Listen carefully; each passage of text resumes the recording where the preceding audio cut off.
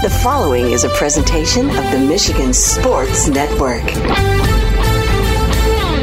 Tuesdays on the Huge Show across Michigan are brought to you by the Soaring Eagle Casino and Resort in Mount Pleasant, Michigan. Book your getaway today at SoaringEagleCasino.com and also download the Eagle Access app. And they now have live sports wagering inside the Ascend Sportsbook and nightclub inside Soaring Eagle in Mount Pleasant. And if you want to get an update and buy tickets to all the great indoor shows, find out about the promotions and the giveaways, go to SoaringEagleCasino.com and download that Eagle Access app. Tuesdays on the Huge Radio Network are presented by the incredible Soaring Eagle Casino and Resort in Mount Pleasant, Michigan. Are you ready for huge opinions on the Lions, Tigers, Wings, Pistons, Michigan, MSU, and every sports team in the state of Michigan? It's time for The Huge Show. From the east side to the west side to the UP, The Huge Show is on air statewide on the Michigan Sports Network. Voice your huge opinions now at 1-866-838-HUGE. That's 1-866-838-4843. Now, the huge one, Bill Simonson. Hello, Michigan. Welcome to The Huge Show. Beautiful Tuesday afternoon, unseasonably warm Tuesday afternoon across Michigan.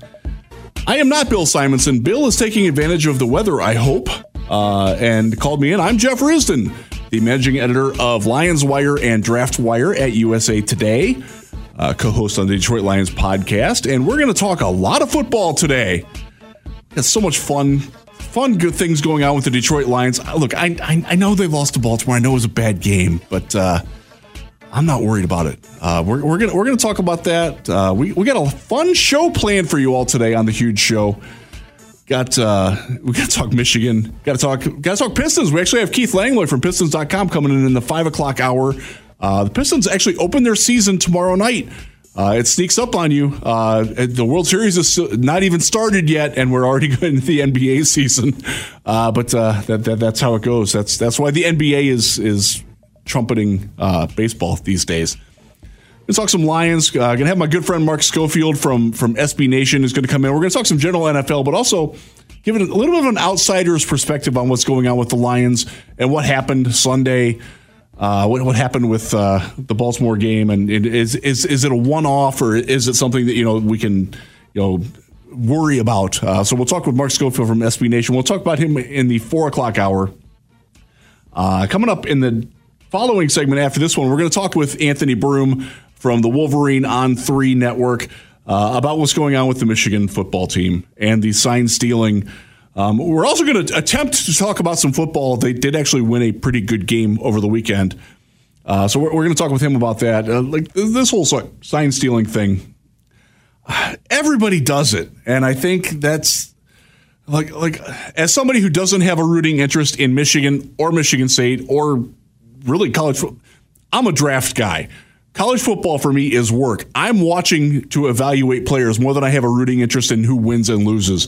So my thought on it is everybody steals signs, but how do you apply that to your football team? And I think we're going to talk to Broom about it. He's going to give a lot more information on it from the inside on paper trails, video trails, what all's going on with this. It's just a crazy situation, and it's clear there's some motivation behind where it's coming from, and I think Anthony will get into that. I'm sure he will. I'm sure he won't resist a chance to talk negative about our folks down in Columbus there, because that's clearly where it's coming from. Like, we're not naive.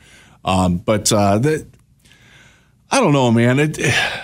Did stealing signs help them win? Was it 49-0 over Michigan State in East Lansing, the worst beatdown that the Spartans have ever had in a home game in what, there's 90 years or 100 years of Spartan Stadium? Like, come on. One of the things, and I'll go back, we'll talk a little bit of baseball here.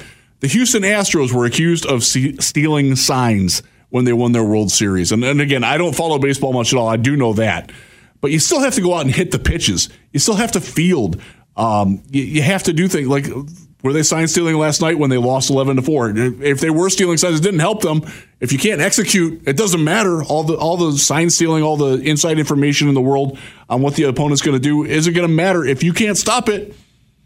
Right now, nobody's stopping Michigan, whether they're playing on the level or not. They're that good of a football team. So we'll talk with Broom about that. It's just crazy that this is dominating the conversation about the Michigan Wolverines. And it's unfortunate because this is a team that can win the national championship this year. They're as good as any team in college football right now. And again, I'm an Ohio guy. I'm an Ohio Bobcat. I am not an Ohio State Buckeye. I'm an Ohio Bobcat. My Bobcats, by the way, are looking pretty good too. But Michigan's football, it always seems like there's something going on around the team that takes away from how good the team is itself. And that's unfortunate because there's a lot of really good future NFL talent on that team. J.J. McCarthy is playing as good a football as anybody. Sign stealing or not, they still have to execute, and they're doing a dang good job at it. I'm excited to watch what they can do and going forward. To me, they're a team that can win the national championship this year, sign stealing or not. They don't need to steal the signs to be a very good football team, and I think that's getting a little bit lost in some of the conversation. And look, one of the things that's going on with it is, yes, everybody does steal signs. Every team does it. I know MAC teams that do it. I won't say their names, but I know that they do it. The difference is that, and I'm going to read from the NCAA bylaws here because this is where the rubber meets the road on what the possible infractions are. I can go to a game as an assistant coach or a staffer, which I believe is what Mr. Stallions is for Michigan. He's in their recruiting department. And I can watch the other team, and I can read their boards that they hang up with the 4 things on it, and that's how they're going to run their play. And what their signs are, like, I can watch that. I can't record it with a video, and that's where they're getting hammered right now, is because there is surveillance video apparently from inside other stadiums of the people sitting in the seats paid for by Stallions, the Michigan staffer, were caught videotaping that. That is illegal, and that's where you're going to get in trouble. Does that mean that Michigan's the only program doing this? Probably not, but right now they're the only team that's been caught red-handed, and I think that's where the NCAA is going to be looking. So you cannot do off-campus, in-person scouting of future opponents. I think they avoided that pretty well because he's not going to those games. He's paying for those tickets. And one of the questions that I have is, where's he getting the money for those tickets? College football assistant staffers like that, they don't make a lot of money. Maybe he's buying them on the secondhand market and reselling them. I don't know what's going on with that. But that's the problem is that you cannot videotape it and you cannot disseminate the information obtained from it to gain an advantage if you're an employee of the team. And that's I don't know. It's a gray area. So we're going to talk more about that. We have plenty of time to talk about that. I do want to lead, though. I'm a Lions guy. By the way, this is Jeff Risdon filling in for the huge show today, in case you missed that already. Lions, that was heartbreaking Sunday. It was a rough Sunday. And it was rough from the very beginning of the game. It was one of those where I did actually pick the Ravens to win the football game, but I thought it was going to be close. I thought it was going to be competitive, and I didn't get any of that. Very disappointing. As somebody who once sat in this chair in this studio here at 96.1 The Game in Grand Rapids, shooting across Michigan through the Michigan Sports Network, used to say it was a cider mill game. It was a game where if you had something better to do than watch the Lions get beat like a rented mule, it was a good day to do it. I actually went down and cleaned my cat box. Litter box for a little bit just to get away from the stink of the football game. My cat's stink was better than that. It was a rotten game. Am I worried that that's something that's going to come up again? No, I'm not. I think that this was it was just one of those days to start singing the Limp Bizkit song. And I can't sing the rest of it because FCC violations prevent me from doing that. But those of you who know the song, Break Stuff, it was one of those days. Feeling like a freight train coming at you. And we were on the wrong end. As I said to my friend Brian Burkheiser from I Prevail, who's a massive Lions fan, by the way, some days you're the dog, some days you're the hydrant. And this was just one of those days where they were the hydrant. Baltimore had everything going for them, and the Lions couldn't get anything working on offense, defense, special. It just wasn't there for them.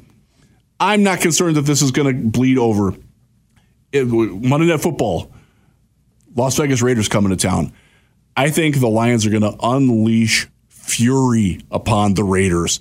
I think this is going to be a terrible week to be a Las Vegas Raiders fan, because what the Lions are going to do, and Dan Campbell talked about it in his press conference yesterday, he said, we will be ready. He said it in a tone, though, that was like, we will be ready or else. And I think that's the message to his players and to his assistant coaches. They were not ready for the Baltimore Ravens. And that's not a good team to not be prepared to play against. And I thought Campbell, to his credit, was honest about, maybe we shouldn't have had the walkthrough last Wednesday. Maybe we should have gone a little bit more full speed. Maybe we should have done things differently. I'm going to look at how I coach the team, and I'm going to learn from this, and I'm going to apply it. That's very bad news for the Las Vegas Raiders coming in this week. Not a very good Raiders team either, I might add. They just got their clocks cleaned by the Chicago Bears.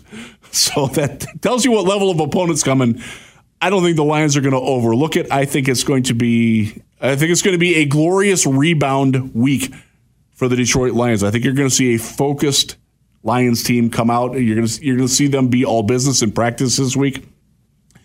Look, I'm not going to say that they needed a setback or a loss, because I don't think they do. I don't think they view things that way. I don't think NFL teams in general view things through that prism. Like there are no good, quote unquote, good losses for those of you watching on closed caption TV, which is none of you. I am doing the air quotes with the good loss, but this isn't a bad time to get that loss out of the way. Look, it happens to everybody. It happened last night. If you watch Monday Night Football, the San Francisco 49ers, who, if you go on any social media network, whether it's X or Threads or TikTok or whatever else the kids are doing these days, the 49ers are like the team that Lions fans are worried about. Like, we got to be better than them. Well, last night, they weren't better than Minnesota. Minnesota's not. Look, I don't want to write Minnesota off because they're playing some pretty good football. They've won 3 of 4. They're a second-place team, and they're the team that the Lions have to bury and stay in front of. And I think they will. I'm not worried. But the way that San Francisco got beat, making mistakes that they don't normally make, and by the way, that's 2 weeks in a row that an aggressive defense has given them loads of problems on offense. Brock Purdy has looked much more like the guy who was the last pick in the 2022 NFL draft than the guy who was getting, like, in other votes, MVP, Brock Purdy, quarterback, San Francisco 49ers. Like, that's gone away after the last couple of weeks. And that's, there's a lesson to be learned there for the Detroit Lions. And it's something, oh, man, that Ravens game. One of the things, and I wrote about this at Lions Wire, and I would encourage you to check it out in the spirit of self-promotion and hosting the Huge Show. That's what we do. We self-promote. Nobody self-promotes better than the Huge Show. And I will self-promote my article on the Lions about an idea that I had, shower thought. Why don't the Lions just play defense against the mobile quarterbacks like Lamar Jackson, like Jalen Hurts, like Geno Smith, like they normally play defense against everybody else? Because when they're playing anybody else, they're great. They're a top 10 defense. And you saw what happened when they tried to be careful. And like, oh, we can't let Lamar beat us with his legs. Well, they didn't. He torched you over the top repeatedly because your coverage was softer, because your linebackers were worried, because your safeties were preoccupied with stopping the run. Stop doing that. Play defense like you normally play defense. And if he's gets 11 yards on a 3rd and 10, so be it. He's Lamar Jackson. He is also an MVP candidate, as is Jared Goff. That's going to happen. That's what they do. That's what great players do. Make him do that over and over again instead of giving him the easy over-the-top passes. I thought the playing soft and careful didn't work, and that's not going to work against the San Francisco 49ers either, and that's what Minnesota showed us. That's what Cleveland showed us. You go out and you punch those teams in the mouth. You stay aggressive. You play your game. You dictate the tempo of the game. You dictate how the game is played.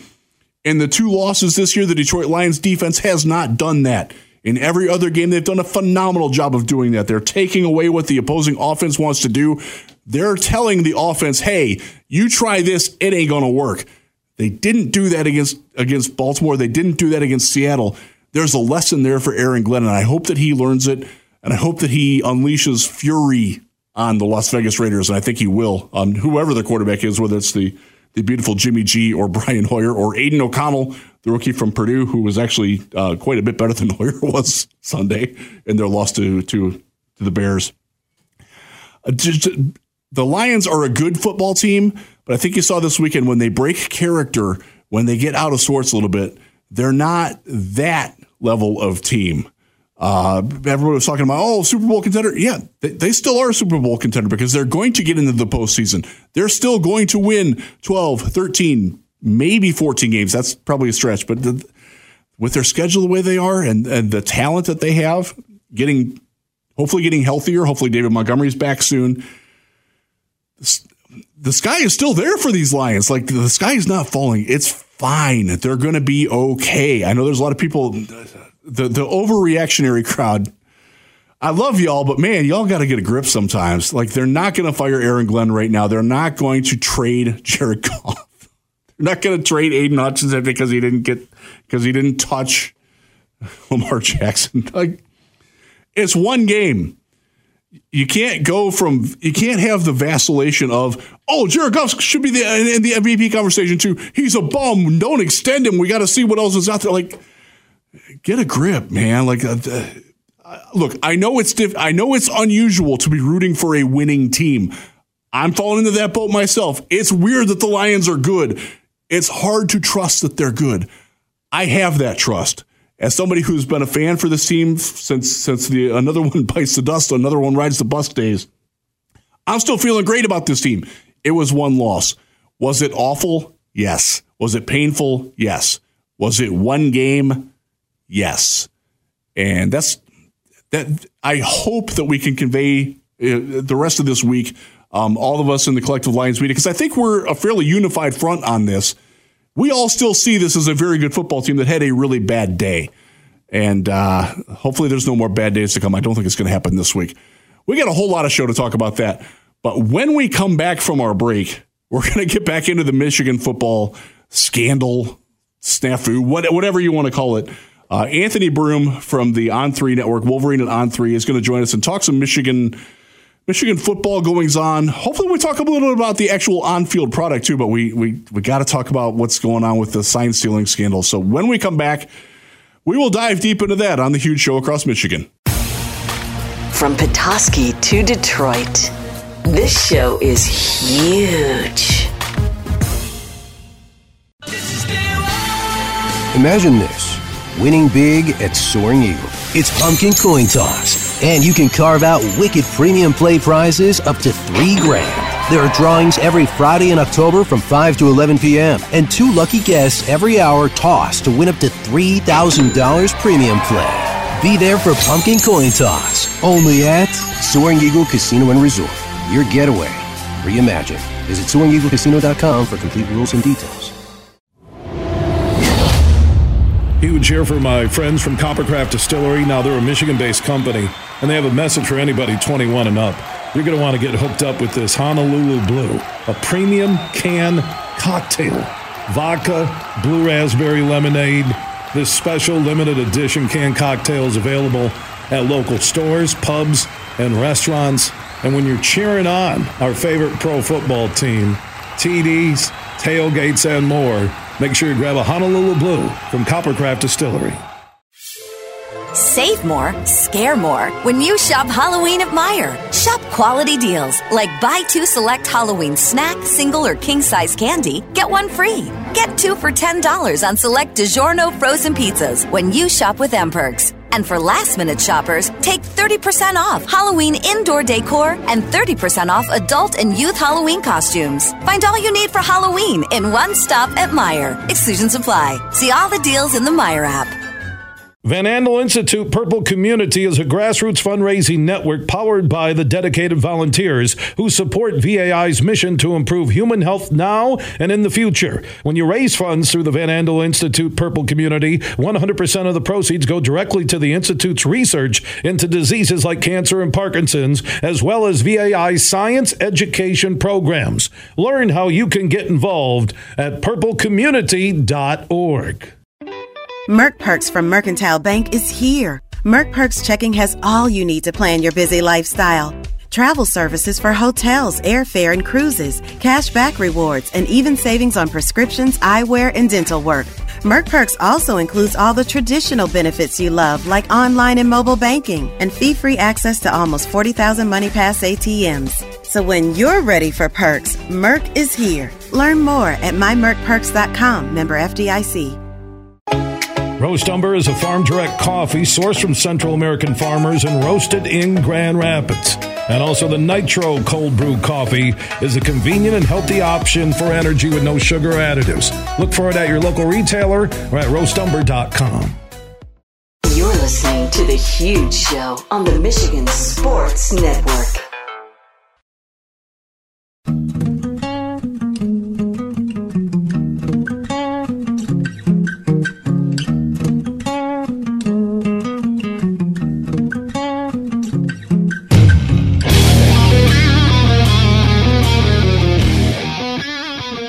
Back on the Huge Show. Obviously, this is not Bill Simonson. This is Jeff Risdon sitting in for Bill today. Hopefully, you're enjoying a nice, beautiful day. Again, it's a fantastic day to be outside. Get out, stream this along on your mobile devices on the iHeart app. If you're listening in your car, just pull over somewhere safe and enjoy the sun, because this will be the last time that we see 70 degrees for a while. We've got a special guest coming in now. We just have to do it because, as much as I want to talk NFL and as much as I want to talk NFL draft, we've got Michigan football coming off one of the biggest wins that they've had in a very long time, and we can't really talk about the win because there's something else going on here. We've brought in Anthony Broom from the Wolverine at On 3 to talk about that. Anthony, thanks for joining me on the Huge Show. Obviously, we're going to talk about the win over the Spartans and J.J. McCarthy and his draft stuff, but we got to start with the sign stealing scandal, whatever it may be. Give me your latest, what you're hearing on what's going on in Michigan and from perhaps the NCAA. Well, the first thing I'll say is I feel like the last two times I've talked to you, it's been amid some kind of scandal at Michigan. It has been. We got to stop meeting this way. Yeah. I mean, I know pretty much what's out there now, given the ESPN report on Monday afternoon. Connor Stalions allegedly bought 30 tickets in his own name to 11 Big Ten schools over the last few years.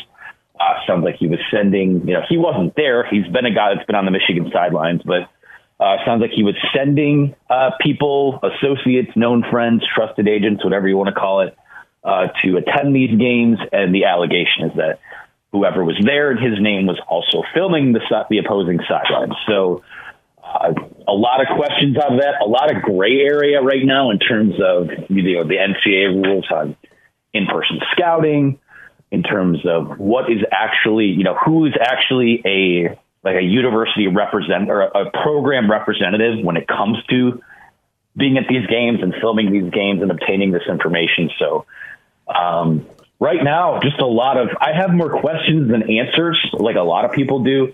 I know, some people are quick to jump to conclusions and to say, vacate the last 3 years and shut down the program and this coaching staff needs to go. I need more information. I think it's the old Ted Lasso quote, right? Be curious, not judgmental. I want to see where this goes next. But right now, I mean, in the rosiest possible picture or outcome for Michigan, it's still a major, major red flag. And if also part of that is that this is just a guy that went rogue and was trying to, court favor among the coaching staff. There are questions there are a ton of questions about that too.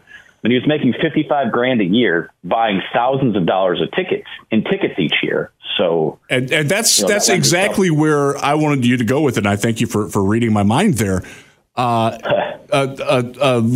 staffer at his level is not somebody who's going to be able to afford these tickets, especially at places like Ohio State, Penn State. That money's got to be coming from somewhere. Is there going to be any paper trail that leads back to the Michigan program and or Jim Harbaugh? And so my take on it is, I think Harbaugh probably had some awareness of what was going on, but I don't think he authorized it. I don't think he was explicitly saying it. I don't think he's that dumb. But clearly a guy in whatever his name sounds like a fake name, and I can't believe that he didn't use a fake name, because if he was using a fake name, that would be a great one to use. But there's a paper trail, and is that what's concerning Michigan right now, is where that paper trail leads to? I think that's a big part of it. And again, I don't want to completely rule out that this was happening on his own dime too. I mean, it's a guy that, based on what's out there and what we know, someone who really was kind of traveling on his own dime as like a volunteer before he was hired by Michigan, to go to games and things like that. So, I mean, if you're not doing anything all year and you're just kind of, again, I'm just speculating here. So let me ask you this. Mom and Dad. What is his general role within the Michigan program? I mean, he's listed as a recruiting analyst, but he's their sign stealing guy. Like, everyone, it's well known that a lot of staffs have a designated guy on staff that is, you're kind of a key cog in that chess match, because it does happen everywhere, right? Like, absolutely. The issue at hand isn't the sign stealing itself; it's the means by which you are gaining, the knowledge and the intel and this information. So, based on what I know, like, he was that guy. He was responsible for, not only kind of decoding what other teams were doing, but also making sure Michigan signs didn't get stolen. So, and I know over the summer too, like, he's also been a key cog in terms of, pitching NIL to recruits and things like that. So, that's kind of my understanding of what his role has been.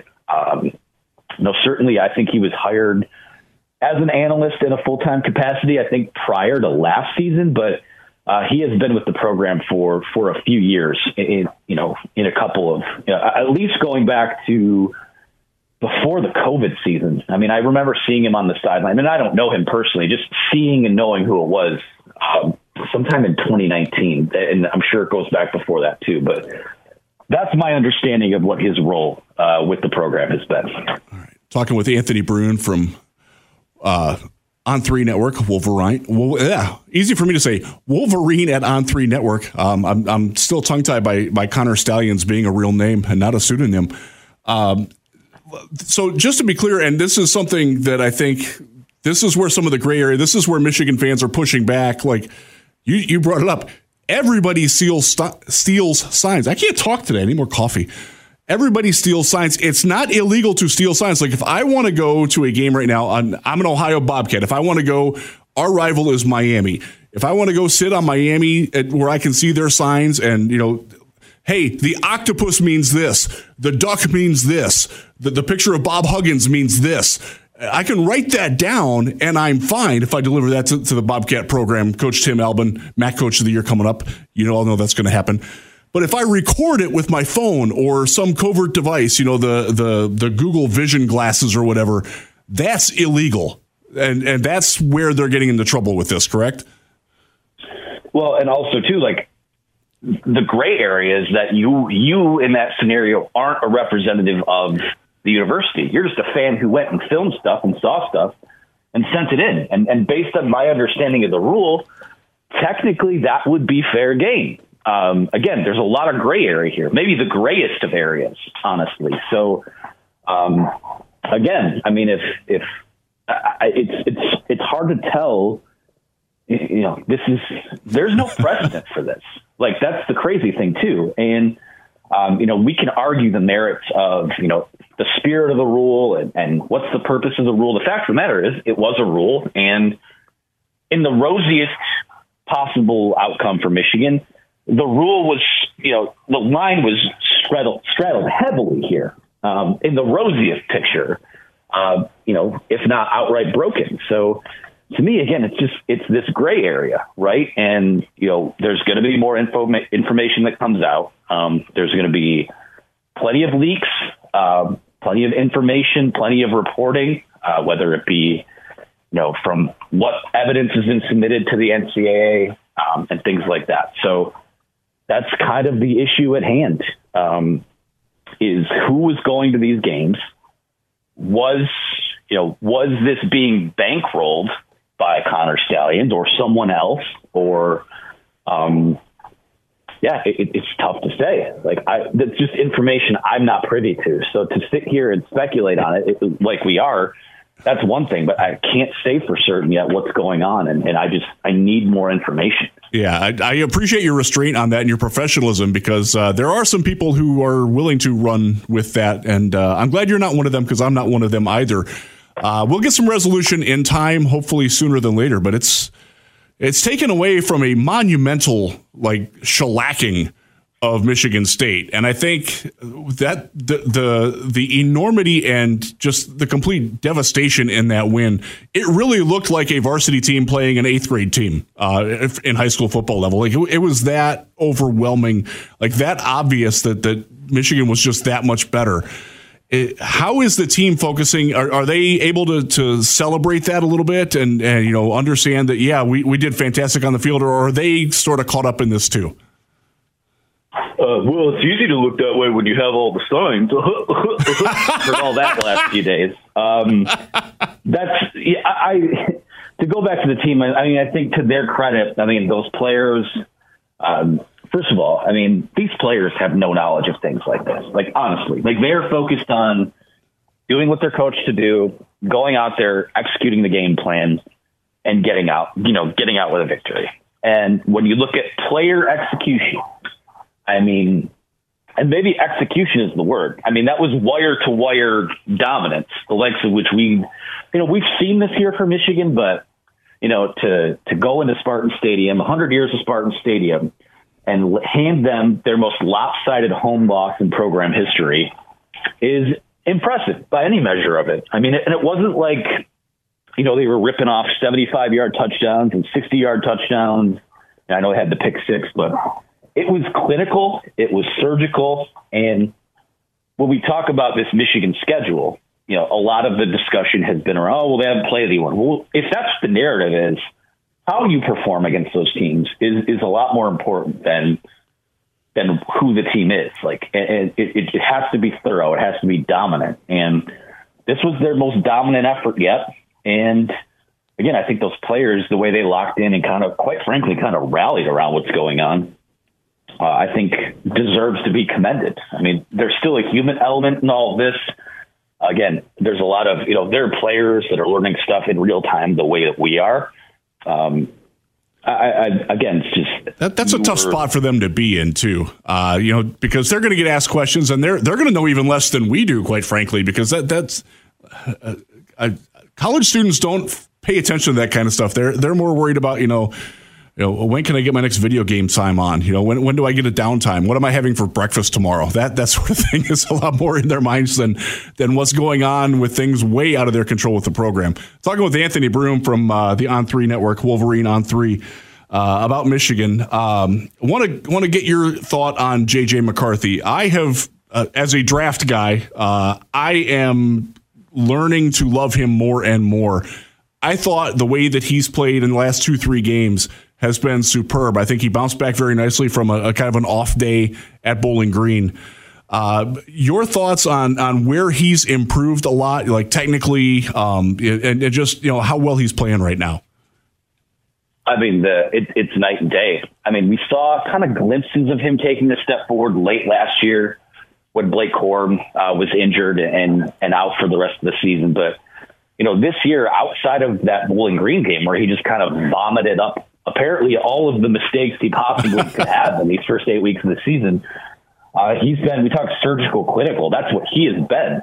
And I know he doesn't have the dropbacks that a lot of these other, pro prospect quarterbacks have, but, you go in and look at some of those advanced numbers. He's right up there in terms of EPA and all those types of things. he is their most valuable player and one of the most valuable players in college football. So, when I look at where he's improved, I think it's, the game has clearly slowed down for him. I think that he's been more decisive as a runner too, knowing when to roll out, knowing when to just pull the ball and make a play on your own. And the thing is too, where he's been so good is when, that scramble drill type play where you got to roll out, you got to make something happen. He's always keeping his eyes down the field. And, for me, if there'll be debate with the guys, the draft guys that, who is he better than so-and-so? Is he better than this? Is he, where does he rank? But, you look at what he's doing right now. Arm talent, check.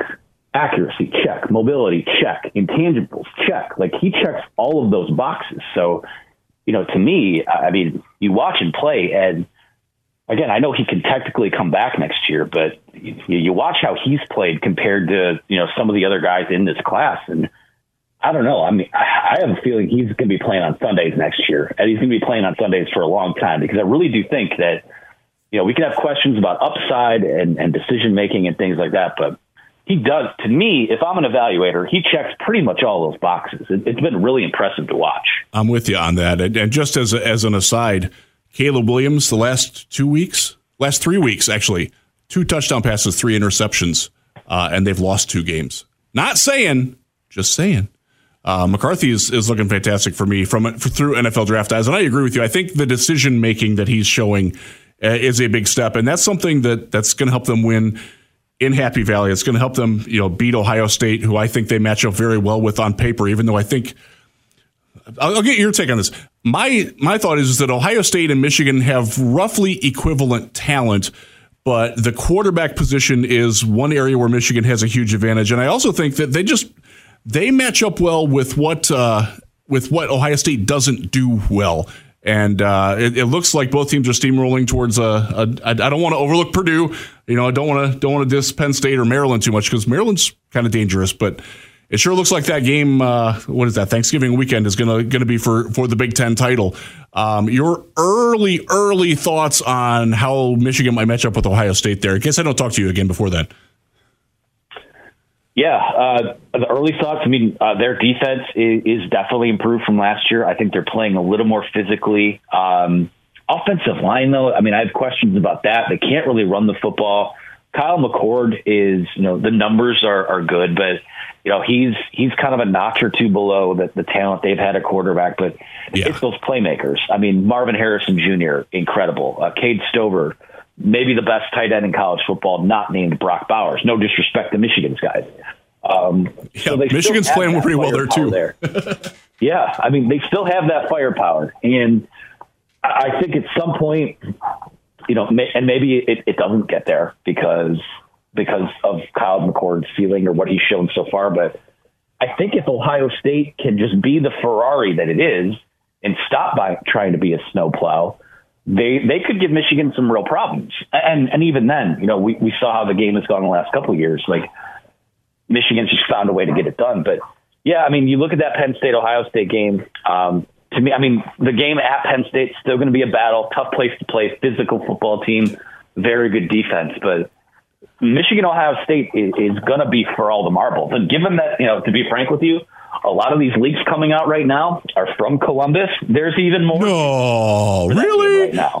So just a hunch, just a suspicion. It has nothing to do with the fact that their head coach has accused Clemson and Georgia of stealing signs over the last few years. That's neither here nor there. Like, they're not doing. God, it's hard. It's hard. So I went to high school in Columbus. I went to the same high school as Trey Burke, Columbus Northland.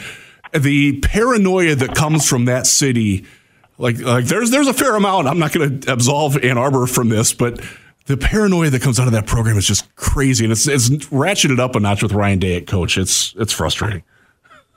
Yeah. So to me, the past, the more paranoid you are about stuff happening to you, maybe the more you might be are doing something that you shouldn't be as well. Bingo! Yeah, just a hunch, just a theory.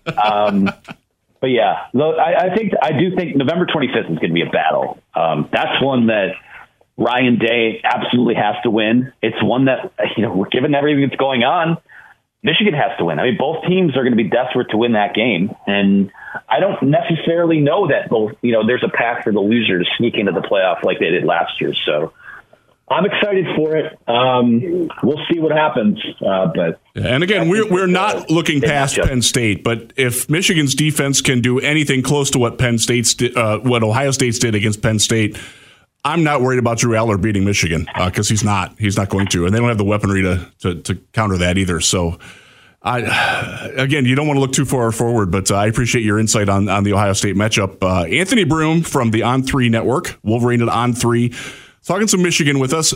Thanks for joining us, man. And if I don't talk to you again before that Ohio State game, I'm going to hold you to what you just said as gospel, even though it's more than a month away. That's totally fine. Hopefully the next time we chat, it's not amid scandal and turmoil. But I would love to talk to you about Michigan going to wherever they're going in the postseason, and maybe some basketball too, because I know you're a big basketball guy too. Yeah, that'd be nice. But hey, we'll see what the future holds. All right, Anthony Broom, thanks for joining us on the Huge Show. We're going to hit a break now. This is Jeff Risdon signing off for a little bit here. Everything huge 24/7 at thehugeshow.net. Holiday deals are here at Meijer. Don't miss out. Right now, you'll find half-price deals on some of your favorite brands. Hurry in and get 50% off Columbia women's outerwear and apparel, 50% off select kids' activewear, 50% off London Fog Throws, and 50% off Edgar & Ash Young Men's Apparel. Plus, don't miss buy one, get one for $1 select Yankee Candle large jars. Shop Meijer now for super savings. These deals won't last. Exclusions apply. See all the deals in the Meijer app. Huge here for Michigan's #1 med spa, Urban U. They have locations in the Grand Rapids metro area and also on the east side of the state in Northville. And guys, you need to think about what I just did. I got a hydrofacial. So I watched my pores cleansed in less than 30 minutes. And when they showed me the dirt and grime they took off my face, it was shocking. Urban U can help your skin health. Go to theurbanu.com to find out more. That's theurbanu.com. Ladies, let's go see some men. The show, Friday, November 17th at Soaring Eagle Casino. Come meet the men of your wicked dreams for an affordable night of laughs and maybe some mischief. Oh my. The boys are back in town. Tickets for 18 plus, just $25. On sale now at the box office and etix.com. Sexy costumes, hot dance moves. Your sensational night of fun returns. Hunks, the show, November 17th at Soaring Eagle Casino and Resort. Oh my. Huge here for all the Mr. Car Wash locations across Michigan. You're going to want to look into that unlimited monthly pass that I use. Superfly Hayes, my producer, uses it. I can get my SUV washed as often as I like for one low price. You can sign up today. Just go to MrCarWash.com or stop by your local Mr. Car Wash location here in Michigan for the one close to you. And to get that unlimited pass, go to MrCarWash.com. They say consistency is the key to success. They weren't wrong. So how about grabbing a beer that's consistently smooth, consistently refreshing, and consistently light? You might just find that the road to success can be pretty enjoyable. Michelob Ultra, the perfect balance of taste and refreshment, and only 2.6 carbs and 95 calories. It's only worth it if you enjoy it. Enjoy responsibly. Anheuser-Busch Michelob Ultra Light Beer, St. Louis, Missouri. You're listening to The Huge Show on the Michigan Sports Network.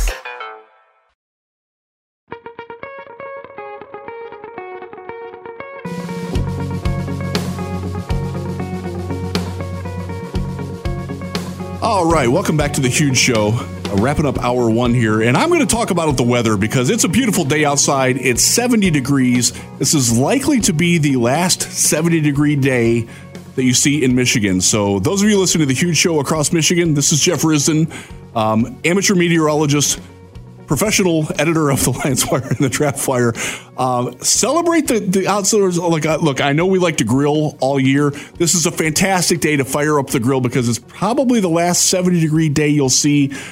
I actually looked this up. The average temp, the first date of 70 degrees in a year is March 30th. So we might not see 70 degrees again for 5 months and a couple weeks. So get outside, celebrate it. Look, The Huge Show is available on the iHeart app. It's streaming everywhere that you want it to be. If you have the ability to be outside today, please take advantage of it. It's a wonderful day. You'll feel better. You'll feel better about the Lions' loss. You'll feel better about just about everything in general with life because it's a nice day. It's going to be crappy this weekend, bad for Halloween. So get outside and enjoy it. When we come back, we're going to talk some Lions and some football on The Huge Show. Big, bad, huge.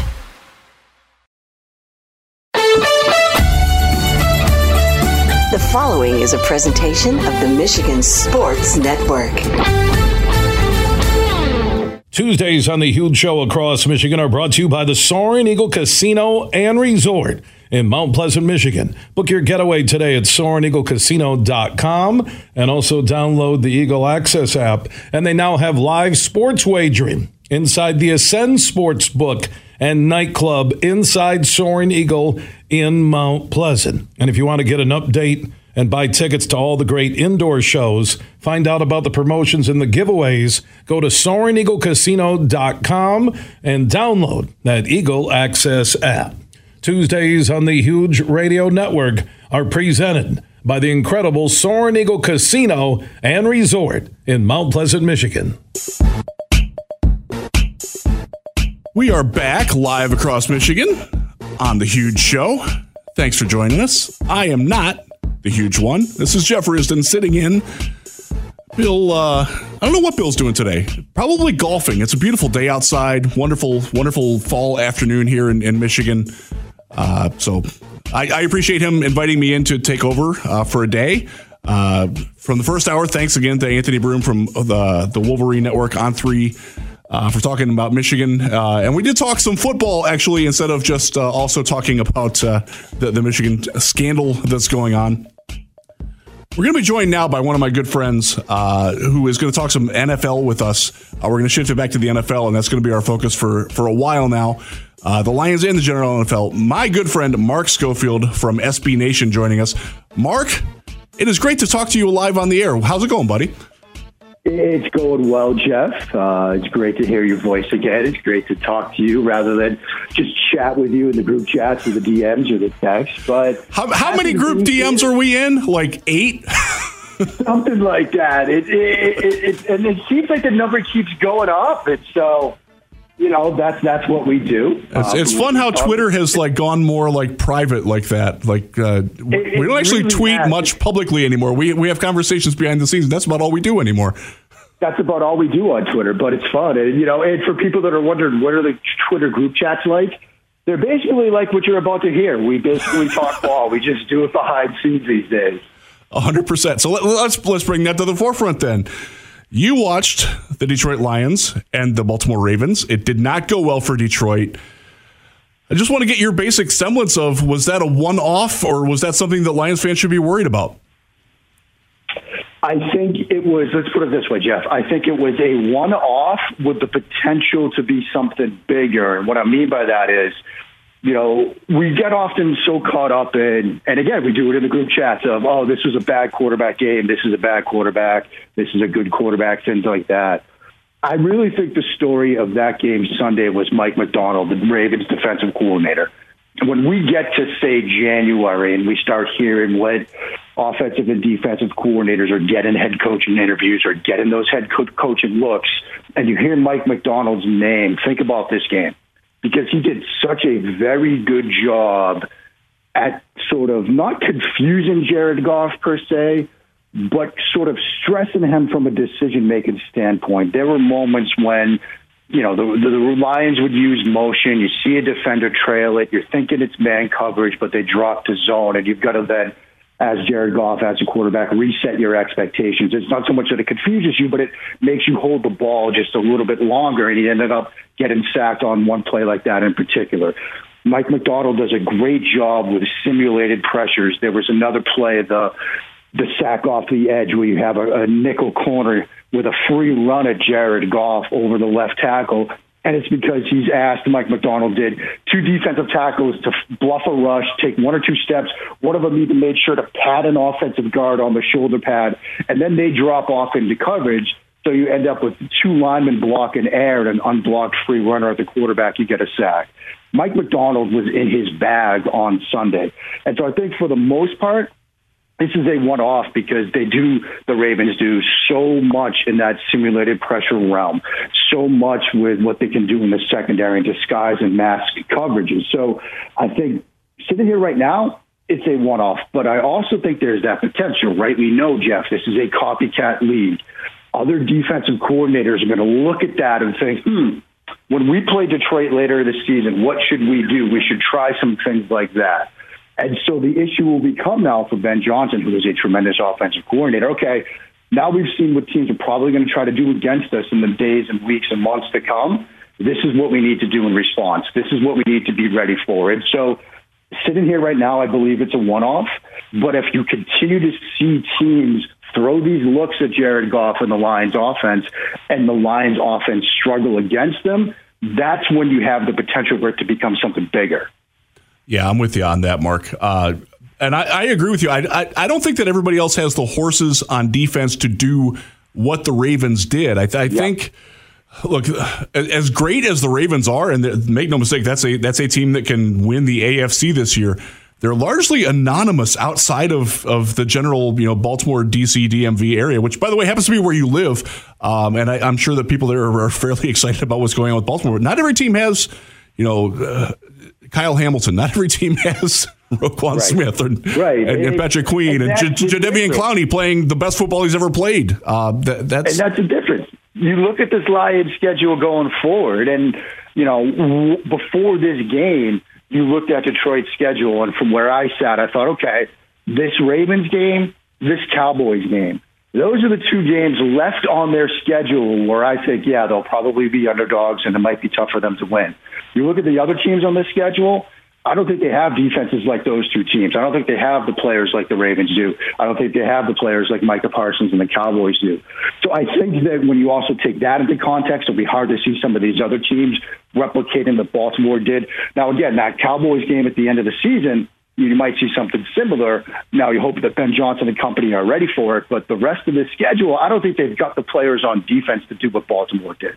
Totally with you on that, Mark. Let me ask you about the other side of the ball for Detroit, because the Ravens offense also had its way with Detroit. And in general, the Lions defense has been playing very well. I'll sort of ask you the same question. Like, is this a one-off performance from Aaron Glenn's defense, or is this something that other offenses that don't have Lamar Jackson and don't have the line that Baltimore has, is that something they can replicate against Detroit? Yeah, I think you sort of answered the question. I did, didn't I? How many offenses have Lamar Jackson? And I think that's where this starts. I mean, you think about the Aguilar touchdown. When you have to cover 8 seconds into a play, you're going to lose as a defense. I mean, plain and simple.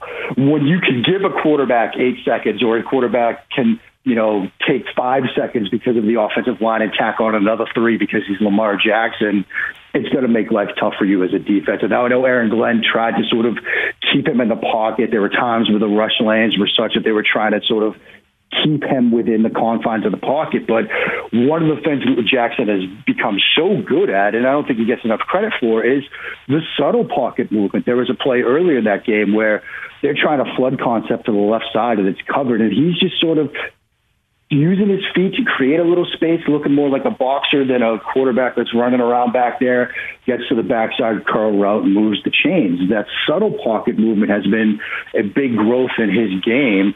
And when you start thinking, again, get into that schedule, get into some of the quarterbacks they're going to play again, maybe Justin Fields, Tyson Bagent later in the season, Jordan Love again, you don't see too many quarterbacks left on their schedule that can do the kind of things that Lamar Jackson does.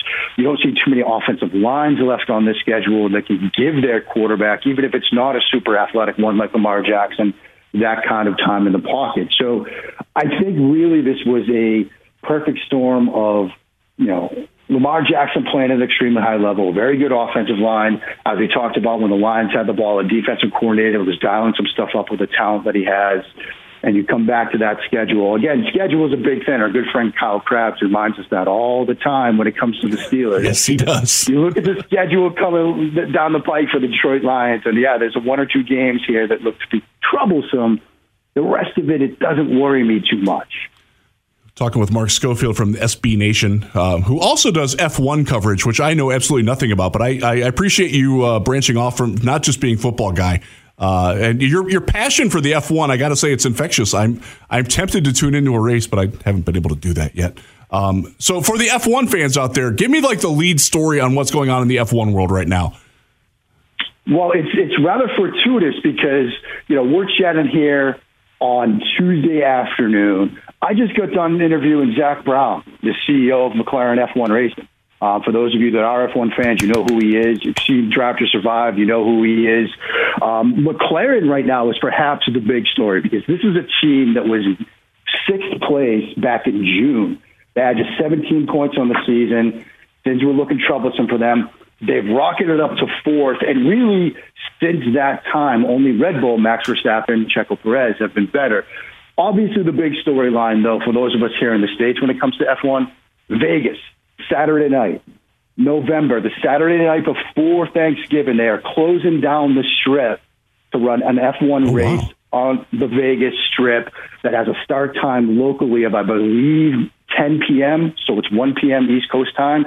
But can you imagine being on the Vegas Strip? Casinos are, Jeff, they're selling like $10 million packages to get a room to oversee the race. So the drivers are excited about it. Zach Brown, when I talked to him today, he was excited about it. When I interviewed Lando Norris back in April, he was saying, the drivers were all excited about it. So that's going to be an absolute spectacle in November. Wow, that sounds fantastic. I might actually tune into that. I'm morbidly curious how that's going to go. That's kind of cool. Did not know that. Let's get back to football. People wanted to talk about football.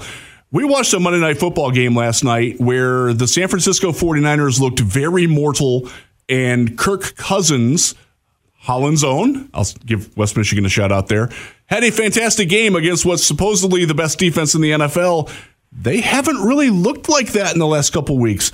Is the 49ers house of cards collapsing, or do they just need a couple more aces thrown in there? I don't want to say the house of cards is collapsing because I think when you still look at their roster, they're a very good football team on both sides of the ball. They're talented on both sides of the ball. But we've seen this with some of the McVay, Shanahan coaching tree, McDaniel even last year, where you get off to a very good start. You're doing some things offensively that defenses are sort of struggling to figure out. You think McDaniel and that cheap burst motion earlier in the year, defenses are starting to catch up to it now. Defensive coordinators aren't going to just say, I don't know what to do with this and throw up their hands and say, I guess we'll have better luck next week. They're starting to figure out some answers. And so now, as we've seen with these teams in the past, they've sometimes struggled to have that counterpunch, that response to what defenses are doing. I think that's the process offensively that the Niners are working through right now. I think Kirk Cousins had a very good game. This is still a very talented defense. He had a very successful night of throwing off play action, which is something that he's shown he's capable of doing throughout his NFL career. And what's fascinating about this game is now you wonder, okay, I wrote it myself. Vikings, they should be sellers. It's time to accept where you are right now and get what you can. And your sort of competitive rebuild, it's not working. Let's be serious. Now they're in a position where, you know what, Mark, you were kind of wrong about that. We can still stick around. And when you look at the bigger NFC picture, maybe you might say, okay, well, the division's probably out of reach yet. Maybe. The division's out of reach, Mark. It's out of reach. They're not catching Detroit. Yeah. They're not catching Detroit, right? But if the playoffs ended right now, Tampa Bay's the 17th, right? You can catch Tampa Bay. You can get in. Absolutely. You just need to get in and give yourself that puncher's chance. You get Jefferson 100% for the stretch drive. This is a team that, given what we saw last night, would be perhaps that proverbial team nobody wants to play come January, maybe. By the way, they won that game last night without Justin Jefferson, their best player.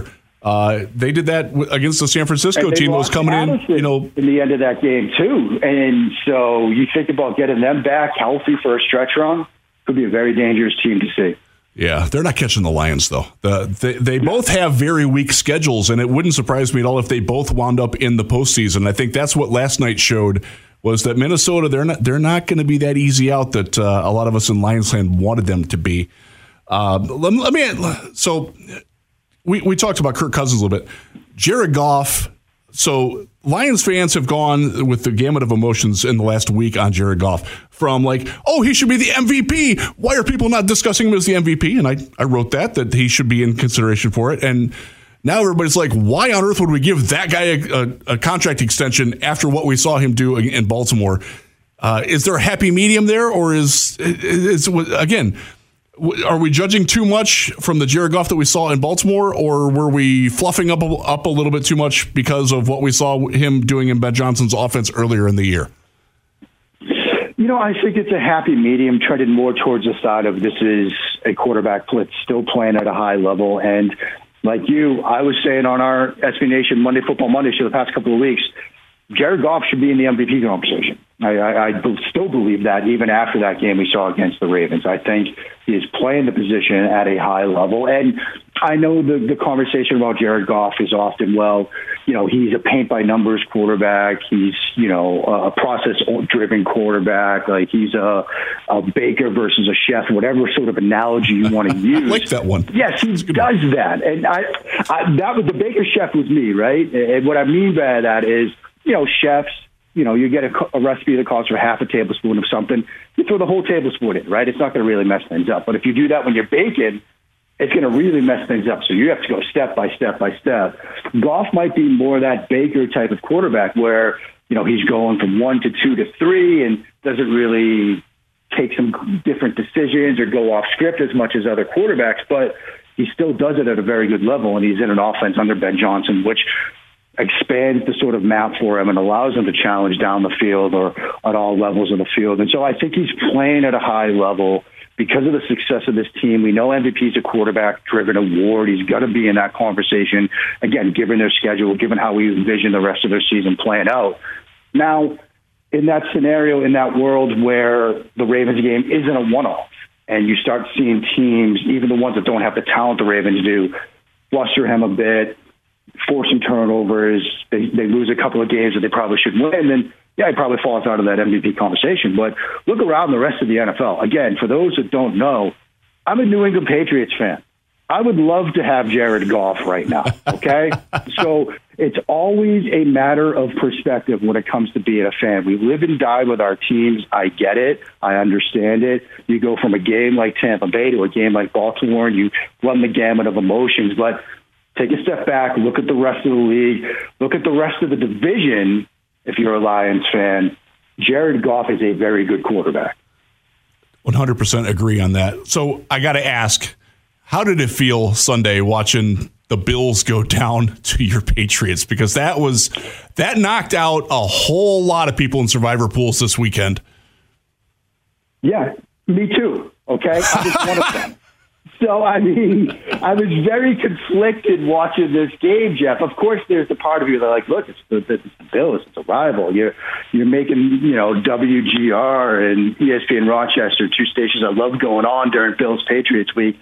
You're giving them some context because they're going to be sort of upset by it. But now I'm knocked out of my survivor pool. Now I'm wondering, is this the kind of performance that when we get to April, it's going to convince Kraft and Belichick that we'll give Mac Jones one more year and maybe we'll sign Gardner Minshew as our plan B instead of perhaps drafting a quarterback? So I was working through some mixed emotions, but at the basic core of it, you get a division win against a rival and you put a rival's fan base into a bit of heartache and heartburn come Monday morning. Yeah, maybe they'll pay for it down the road with some decisions they can make as a result of it, but it was still fun to see. Wow. That sentence that you said there in the middle about, will they give Mac Jones another year or will they go to Gardner Minshew? I think that's good context for the Detroit Lions fans do you extend Jared Goff or do you take your chances with, Hendon Hooker, who hasn't played it all yet, or the Gardner Minshews of the world? And I think that's an important context. I'm glad you brought that up that way because, by the way, Josh, what's wrong with Josh Allen, man? You were a collegiate quarterback yourself. Tell me what's going on with Josh Allen because it's not looking great right now. It's very much the conversation that we had about Josh Allen doubted Mobile during his Senior Bowl, right? Yeah. Josh Allen is an extremely talented quarterback. He's played at times like one of the top 5, 4, 3, 2 quarterbacks in the NFL. But at his core, he is at times the player we saw at Wyoming, where I have to fix everything with my rocket right arm and my athletic talent to throw on the move. And there are moments when every problem can be solved by that ridiculous deep throw or that throw into coverage or vacating the pocket and rolling out to the right. You know, when he had that sort of nightmarish start to the season where he threw 3 interceptions in a game where they should have won because Aaron Rodgers was sidelined on the 4th play and you've now got Zach Wilson. It reminded me of that movie Tin Cup. You remember that movie? Oh, yeah. The golf movie. Kevin Costner just trying to rip that wood shot on the final hole of the U.S. Open rather than laying it up and playing it a little bit safe. Sometimes you got to hit the layups as a quarterback. Now, the problem with somebody like, you know, it's a similar conversation with Jordan Love, but the problem with Josh Allen is he's got that ability to make that spectacular shot, make that spectacular throw. How much do you want to rein him in? But what we're seeing right now is a quarterback that is trying to do too much with his arm. That first interception where, you know, Pepper sort of came off and underneath zone coverage, you know, that's not a decision you expect him to make, but he's there thinking, I don't care if he peels off on the underneath curl route. I can fit this throw in, and he can't. Sometimes you just got to take the layups. It's tough for a quarterback like Josh Allen of his talent, but with what we're seeing right now from him in this offense, that's what he's got to do. That's not good news for Buffalo because their defense, the way that the injuries have hit and everything, that's tough, man. Talking with Mark Schofield from SB Nation. So I want to get so obviously the big news here in Michigan is that there is some sign stealing going on with the Michigan Wolverines football program. I want to know, you live in the Metro DC area. Has that made any ripple at all in the news cycle there? Somewhat of a ripple in the news cycle. I mean, obviously, look, as you said, I live in the D.C. area, so our news cycles are a little bit different than perhaps the rest of the country. It's made its way into the news cycle here, sort of because this is, as strange as it sounds, yes, we have College Park, Maryland is 20 minutes from where I live. We are now technically Big Ten country. I think the fact that we now have, another thing we talked about in the group chat, we now have people pouring through Venmo payment history and trying to read into what's a T-shirt. There's a whole lot of T-shirt reimbursement, my friend. A whole lot of T-shirt reimbursement. I mean, that tells you that this story is getting bigger by the day, and God bless college football. I mean, you know, we used to track planes. We used to track tail numbers to try to figure out coaching hires and recruiting movement. Now we're going through the Venmo payment history. I just wondered, Jeff, what's next for college football to find? Like, are people going to start going into somebody's Spotify playlist and try to piece together where they might be signing based on what songs they're listening to? I don't know, but college Sweet Home Alabama comes up on your playlist, and you're suspicious. You know exactly where somebody's going to sign, right? Oh boy! Wow, that's something else, man. So I got to ask you, we are NFL Draftniks. That's actually how we became friends. Very quick, like 5-word answer: Drake May or Caleb Williams? Ask me in November or April or March. Like, don't ask me now. Let's put it this way: the door was open for Drake May to establish himself as, okay, maybe this guy really is QB1. And then he tripped in the doorway and lost to Virginia. And so now you start wondering, are we living in a world where somebody else comes through? If Michael Penix keeps playing the way he's playing. J.J. McCarthy. That touchdown throw he had Saturday night where he hit that post route come. I could hear it. And again, friends, I'm in the D.C. area. I could hear the velocity on that throw. I think McCarthy has burst into the sort of first-round discussion. And not just he's the guy that a team's going to take at the end of the first round to get that fifth-year option, but like the early first-round discussion. It's a good year to need a quarterback, isn't it? It absolutely is. I mean, there's, Quinn Ewers. I mean, this is a very good year to need a quarterback. We're going to have to leave it at that because, unfortunately, we have more show to do, and we got to take a break. So, Mark Schofield from SB Nation, thanks, bud, for joining me, and I will talk to you in the DMs shortly, I'm sure. Looking forward to it already, my friend. Have a great rest of the show, buddy. All right. Mark Schofield from SB Nation there. Love talking ball with him. He's one of my favorite guys, and graciously joined us for a little bit here on the Huge Show. Again, this is Jeff Risdon sitting in for the Huge one today. Hopefully, you're enjoying the weather outside. We're gonna when we come back, we're gonna do the weather report because those of you who know me know I live for the weather. So enjoy these messages, and we'll be back. From St. Joseph to Midland, this show is huge. Holiday deals are here at Meijer. Don't miss out. Right now, you'll find half-price deals on some of your favorite brands. Hurry in and get 50% off Columbia women's outerwear and apparel, 50% off select kids' activewear, 50% off London Fog Throws, and 50% off Edgar & Ash Young Men's Apparel. Plus, don't miss buy one, get one for $1 select Yankee Candle large jars. Shop Meijer now for super savings. These deals won't last. Exclusions apply. See all the deals in the Meijer app. Huge here for my friends from Coppercraft Distillery. Now, they're a Michigan-based company, and they have a message for anybody 21 and up. You're going to want to get hooked up with this Honolulu Blue, a premium can cocktail. Vodka, blue raspberry lemonade. This special limited edition can cocktail is available at local stores, pubs, and restaurants. And when you're cheering on our favorite pro football team, TDs, tailgates, and more, make sure you grab a Honolulu Blue from Coppercraft Distillery. Ladies, let's go see some men. The show, Friday, November 17th at Soaring Eagle Casino. Come meet the men of your wicked dreams for an affordable night of laughs and maybe some mischief. Oh my. The boys are back in town. Tickets for 18 plus, just $25. On sale now at the box office and etix.com. Sexy costumes, hot dance moves. Your sensational night of fun returns. Hunks, the show, November 17th at Soaring Eagle Casino and Resort. Oh my. Bill Simonson here for my good friend Josh Garvey. Now, he is a managing shareholder at Bean Garter, soon to be Doran Mayhew at the end of the year. And with the merger, there is growth and a chance for you to fill an executive or other high-level finance-related roles, either at Bean Garter here in downtown Grand Rapids or over at the Doran Mayhew World Headquarters in Troy, or at any of their offices across the country and around the world.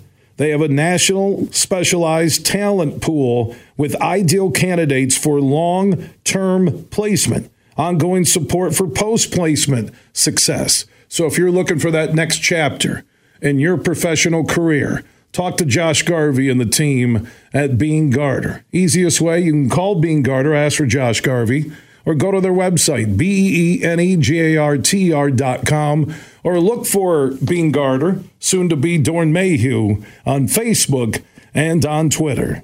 You're listening to The Huge Show on the Michigan Sports Network.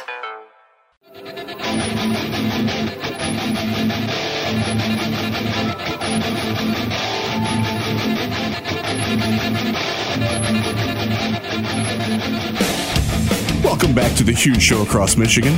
Jeff Risdon from Lions Wire and Draft Wire sitting in for Huge today. I'd like to thank Mark Schofield from SB Nation, just dropping a ton of knowledge on the Lions, on the NFL, even on a little bit of F1, which was an unexpected detour that we took. But I know there's a lot of F1 fans out there, so I hope you appreciated that. I am not one. I'm not against it. I'm more ignorant of it. It's just not something that ever came up in my sporting viewing. You're much more likely to find me watching some college volleyball. And I watch a whole lot of that. The Risdon household is an avid. We have the Big Ten Network on just about every night. By the way, if you don't follow college volleyball at all, there was a fantastic match this past weekend between Nebraska and Wisconsin, number 1 against number 2. Both teams were 18-0, went 5 sets. Nebraska actually pulled off the upset. Phenomenal volleyball. There's some great women's volleyball going on in the Big Ten. Not so much in the state of Michigan. Michigan's not having a good year. Michigan State, their best players now playing for Wisconsin, so they're down a little bit. But it's a great year to watch some college volleyball. There's some fantastic volleyball going on. But at the end of the segment, when we talk with my good friend Mark Schofield, I promised that I would talk a little bit about the weather. So for those of you who haven't listened to me before, I do this every time I'm on. When I used to sit in this studio back in the day when it was Big Drew and Jim in here, I came in every Friday during football season, and one of the things that they let me do was they graciously let me read the weather. When I went to college, I went to Ohio University down in Athens, Ohio. Go Bobcats. With the intention of becoming a TV weatherman. And my dreams were shattered because physics and chemistry were a little bit out of my pay grade to pass. I do have a minor in climatology, if that means anything. And it doesn't in the paycheck department, let me tell you that much. But we are having unseasonably warm weather. The normal high temperature for today is 59 degrees. Right now, let me look at the phone. It is 72 degrees here in downtown Grand Rapids. This is likely to be, as I talked about at the end of the last hour, likely to be the last 70-degree day we get until the 1st of April, right around there. So please get out and enjoy it. It's going to be a great weekend for those of you who are in the high school football playoffs. Great time to get out and watch. Might be some rain on Saturday, but it's going to be warm. And it's not going to be, I'll tell you what, 2 weekends ago, I sat out in I'm a Zealander, Hollander. My kids go to Zeeland East. We watch Zeeland East play Muskegon's Reese Puffer. Both those teams are in the postseason, by the way. And it was 35 degrees with a 30-mile-an-hour wind and raining at times quite hard. This weekend won't be like that. So if you're out there and your high school football team is good enough to be in the postseason and fortunate enough to still be playing, good night to go see it. If you're coming to the Zeeland East to Zeeland West game, for the very limited audience of you that are listening on 997 WHCC in Holland, I will be manning the grill for the concessions. So come by, stay high. I'm the tall guy with, I'll be wearing a Cleveland Cavaliers hat because that's what I do. But yeah, great. Enjoy the weather, folks, because it's not going to be like this again. Halloween, for those of you getting ready for your trick-or-treating in the costumes, it's next Tuesday. Producer Brett, can you believe that Halloween is a week away? Like it dawned on me like, holy crap, where'd this come from? October cannot be over yet, but we're getting close to it. It's going to be a crappy day to be trick-or-treating. So if your costume is like, caveman, maybe put on some fur instead of just wearing the loincloth because it's going to be cold and probably wet and probably windy and not a very pleasant time. Look, we all know it. I grew up in Northern Ohio. I'm from the Cedar Point area, to make it simple. Grew up trick-or-treating, wearing costumes that fit over a coat or a couple of hoodies and long pants and things like that. That's probably the way you're going to have to go this year. It was wild. My family and I moved to Houston, Texas for a few years when my kids were little. And Halloween down there, the high temp's still in the mid-80s. And you go trick-or-treating, and if you're wearing like anything that's more than one layer, you're sweating your butt off, man. Like it's brutal. So the culture change there, it's weird. But yeah, you'll want to bundle up for that. Enough about the weather. You all don't want to talk about the weather. You want to hear me talk about the Lions. Yeah, good football team. Still a good football team. Stop freaking out. Stop. The sky is not falling. Good football team. They got the Raiders this week. Monday Night Football. One of the things that they're going to be doing on Monday night, they're debuting the blue alternate helmets. I love the blue alternate helmets. And I've been fortunate enough to see them in person. I have held one in my hand. If you were out at training camp this summer, you saw them. They had a giant one. They didn't actually wear it in practice. They wore it in practice, I believe it was Friday for the first time. But it looks better in person than it does seeing pictures of it or seeing it, on TV. It really does. It's captivating. It's beautiful. They're going to be wearing it with the Color Rush uniforms, the grays. Don't like the gray. I love the gray jerseys. Quite frankly, I do. I wish they would be a little bit more silver, but those gray pants, man, they got to go. Enough of the gray pants. Put something on them. Put a lion on the thigh or something. They've done a very good job. Like I love the dress whites that they wear.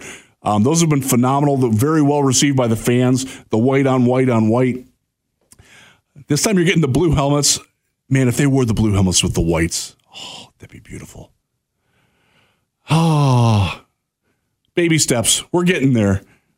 By the way, new uniforms could come as early as next year. We haven't had a chance to talk to Rod Wood about that. The team president, that's sort of where that's about as deep as his fingernails get into the actual on-field product, is choosing the uniforms and things like that, doing surveys, things like that. But he has nothing to do with the trade deadline or anything like that. Oh, trade deadline, Halloween. How could I forget? Oh, my gosh, I'm lapsing into my duties here. The NFL trade deadline is 4 p.m. on Halloween. So before your kids go out trick-or-treating, before you go trick-or-treating, wear a costume. And, hey, if you're 55 years old and you come to my door and you're wearing a costume, you're getting candy. Trade deadline is coming up. Everybody wants to know, what are the Lions going to do? Who are they going to? Are they going to get Derrick Henry? Are they going to get Chase Young? Are they going to? I really don't see it, folks. Don't see them making any moves one way or the other. Look, it's fun to speculate. It's a lot of fun to talk about what could happen if Chase Young joined this defense, if Derrick Henry came in and joined the offense. You know, Jerry Jeudy, although he's very much shown not to be a Dan Campbell type of guy. He is not cut from the Lions cloth. They're very well aware of that. So I don't see that happening. I don't see them making a big move. I don't. I'm sorry. I know a lot of people are, you want that one signature move that can put you over the top. There's a couple of reasons why I don't think they're going to do that. Number one, I think they believe they've got enough right now that they don't need to bring that in. They might not be right about that. I would question that they're not right about it, but they believe that. This is a team that drafted a first-round running back. They have David Montgomery, who was one of the 5 best rushers in the league before he got injured, and he'll be back perhaps as soon as Monday. If not, there's a bye week then, and then they'll be. They're not going to trade whatever Tennessee is going to be trying to extort for the $10 million left on Derrick Henry's contract. He's a free agent at the end of the year. That's just not something that they're going to do. Maybe because the depth is a little bit shaky, they'll make a move for a guy like Dearness Johnson out of Jacksonville, third, fourth stringer from some random team. But the guys that they want, they've got them already. They're not gonna go out and get somebody that's going to play over guys who have been here all summer. That's just not what this team's gonna do. Chase Young again. Would he look great across from Aiden Hutchinson? Heck yeah! Oh my goodness. A healthy Chase Young, and by the way, he's playing pretty darn good football this year. But now you're looking at, okay, what are we going to give up to get him? And he's going to play over Josh Paschal or John Kaminsky, guys that have played pretty good football. Now, they didn't have a very good day in Baltimore, but in general, those guys have been pretty solid players. The Lions are happy with what they've got. They think they have enough. Again, they might be mistaken on that, but they're gonna ride with what they got. I really don't see it. And when I've talked to agents, when I've talked to people who cover other teams, they're not hearing anything about Detroit, like at all. Like not buying, not selling. It's just not something that I think you're going to see them do. So it should be a quiet day. So as the managing editor of the Lions Wire, one of the things that we do with USA Today with our wire sites is we get things where we all have to contribute as individual editors from all 32 teams. And this week's question, I published this morning at Lions Wire, it's on all the other wire sites as well, was we were asked what one player could your team most likely give up? And this was a difficult question because I don't think the Lions are looking to sell either. Remember last year, T.J. Hockenson went at the trade deadline. They don't have anybody in that situation right now. And this was tough. It was tough for me to come up with one, honestly, because I don't think that they're looking to sell either. I think they're good with what they got, and they just don't have any superfluous players with all the injuries. I chose Rodrigo, and I'll say it right now. I don't think he's going anywhere. I don't think that they're looking to move him. But as I had to write, because we do have to participate and we can't just write nothing, he is the most likely player to go of anybody that another team might want. Obviously, it would be great if somebody gave them something for Will Harris. Nobody's. If you think the player sucks and he's exploited the way that he was in games repeatedly, ain't nobody else going to trade for him either. Don't you? You think they don't watch film? You think they see that? Like, that's not going to happen. Rodrigo has some value. This is a guy who's played one defensive snap and parenthetically 2 fullback snaps in the last 3 weeks. He's played specifically only on special teams when the linebacking core is healthy. Again, I don't think that they're looking to move him. I don't think that he's like fallen out of favor or anything. He's just not as good as Derek Barnes or Alex Anzalone or Jack Campbell playing linebacker. The Lions play two linebackers roughly 88% of the time on defense. And when they play a third, it's in a pass rushing role. That's not what Rodrigo does at all. So he's depth. If somebody wants to give them 5th round pick for Rodrigo, or one of the, so as trades go these days, we'll send you Rodrigo and a 6th round pick, and you give us back a 5th. That's how they do it. Maybe that happens, but I really don't see that happening. So I think it's going to be a pretty quiet trade deadline. I hate to step on the enthusiasm of everybody who's got all these visions of grandeur in their head, but I'm not going to tell you that they're going to make these moves because I don't think they're going to. I don't think they're. Look, will the phone ring? Yes. Will Brad Holmes listen? Yes. Will he maybe call other teams about available players? Probably. That's his job. I expect him to do his job. I don't expect any landmark moves that's going to move anybody's pulse or make the team better or worse in any way. It's just not how they're going to roll. Sorry, guys. Yeah. When we come back, look, we've killed 2 hours already almost. When we come back, we're going to do a fun thing. The Pistons season's kicking off tomorrow night. After a little bit of a break, we're going to talk to Keith Langlois and talk some Pistons, but we'll also get back into some Lions as well. So thanks for joining me. This is Jeff Risdon on The Huge Show. Everything huge 24/7 at thehugeshow.net. No one cares what you've been through. No one cares about your hopes, your dreams, your desire to make a difference in this world. Guess what? That isn't true. Law enforcement cares. That's why people join the force. Maybe they came from a world where those things are true. Maybe they didn't. But here's something they have in common. They do care. Maybe you should consider being around people who truly care about you. Visit MichiganPoliceChiefs.org and start the conversation. Huge here for Michigan's #1 med spa, Urban U. They have locations in the Grand Rapids metro area and also on the east side of the state in Northville. And guys, you need to think about what I just did. I got a hydrofacial. So I watched my pores cleansed in less than 30 minutes. And when they showed me the dirt and grime they took off my face, it was shocking. Urban U can help your skin health. Go to theurbanu.com to find out more. That's theurbanu.com. Imagine this, winning big at Soaring Eagle. It's pumpkin coin toss, and you can carve out wicked premium play prizes up to $3,000. There are drawings every Friday in October from 5 to 11 p.m. and 2 lucky guests every hour toss to win up to $3,000 premium play. Be there for Pumpkin Coin Toss, only at Soaring Eagle Casino and Resort. Your getaway reimagined. Visit SoaringEagleCasino.com for complete rules and details. Huge here for Van Andel Institute Purple Community. Now, they're a grassroots fundraising network powered by the volunteers who support VAI's mission to improve health now and in the future. Learn more at purplecommunity.org.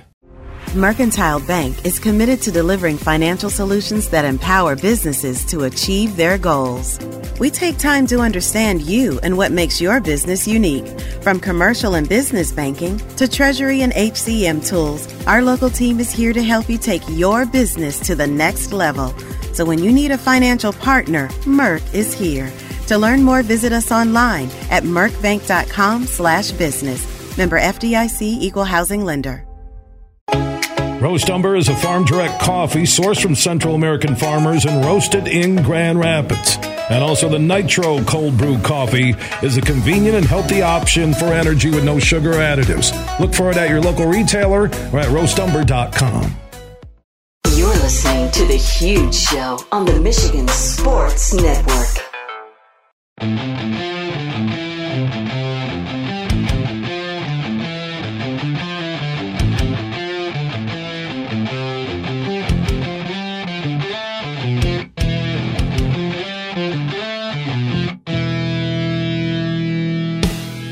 Jeff Risdon back on The Huge Show, filling in for Bill today, and I very nearly had to go on injured reserve here, trying to sit in his chair. So a little logistical update. When we do this show, normally I'm standing over there, and I'm gesturing to my right, instead of sitting at the big board where Bill is. And Bill does this show standing up. I don't know if I've ever seen Bill sit down. So I attempted to sit in his chair here and darn near got swallowed and thrown backwards. This is a pretty nice chair, but he has just abused it so much that the back is like perpendicular, parallel with the floor. I don't know how this happened, but I darn near tore some things in my body that I don't want to tear. I'm getting too old for this. I'm a lot taller than Bill, and maybe that's my issue there. But my goodness, now I see why he does the show standing up all the time. When we come back, we're going to talk Pistons. NBA season starts tomorrow night with Keith Langlois from Pistons.com on The Huge Show. Big, bad, huge.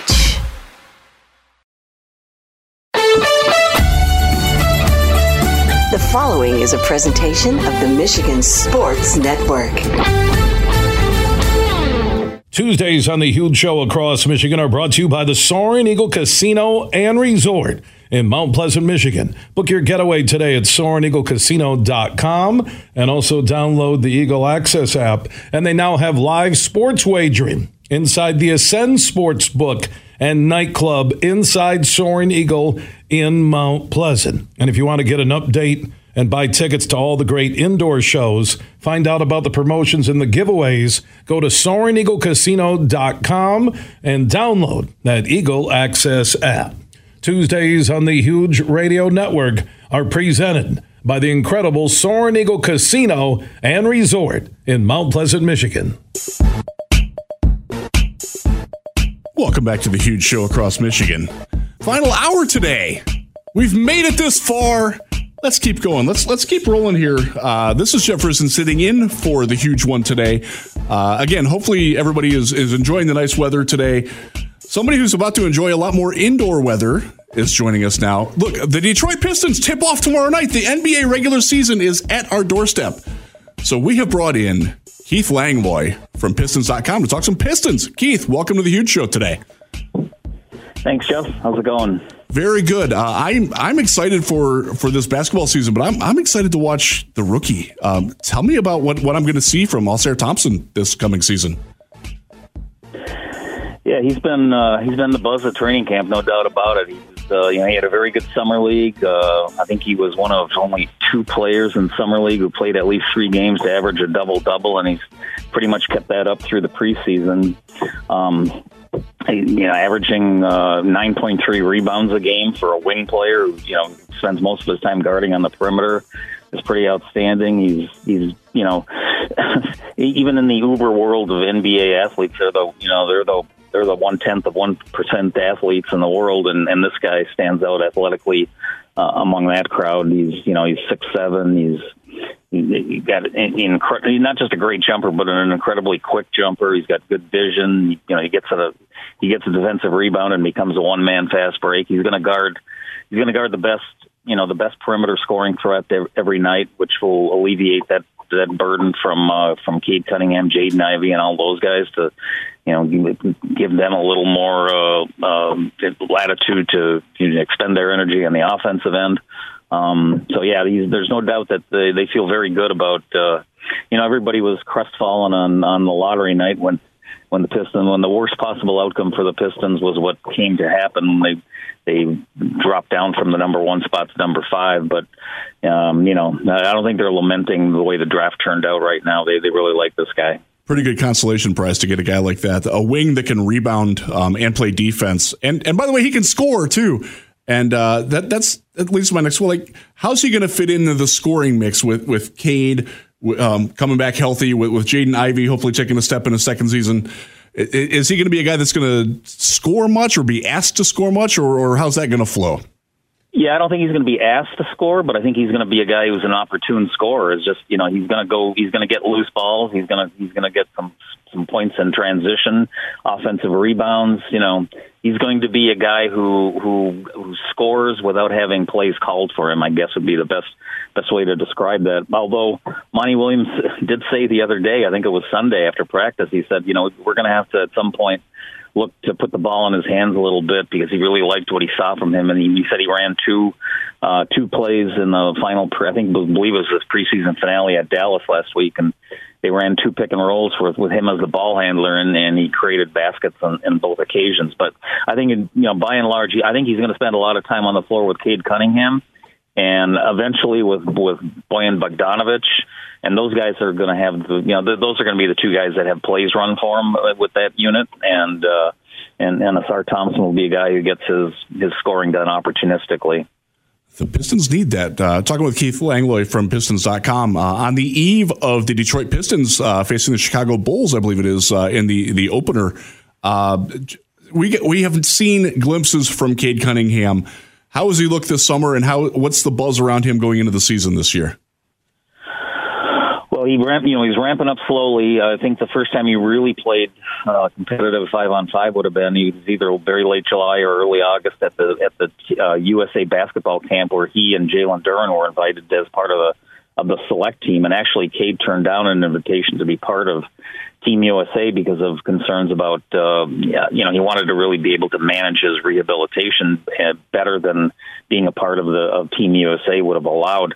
But by all accounts, he was an outstanding there. And there was a lot of buzz from, every NBA team has front office personnel at those things. And it was pretty unanimous that Cade Cunningham was one of the 2 or 3 best players in the gym, and by all rights could have been on Team USA. So I think he's looked probably not as sharp in preseason as we would expect him to look in a month from now.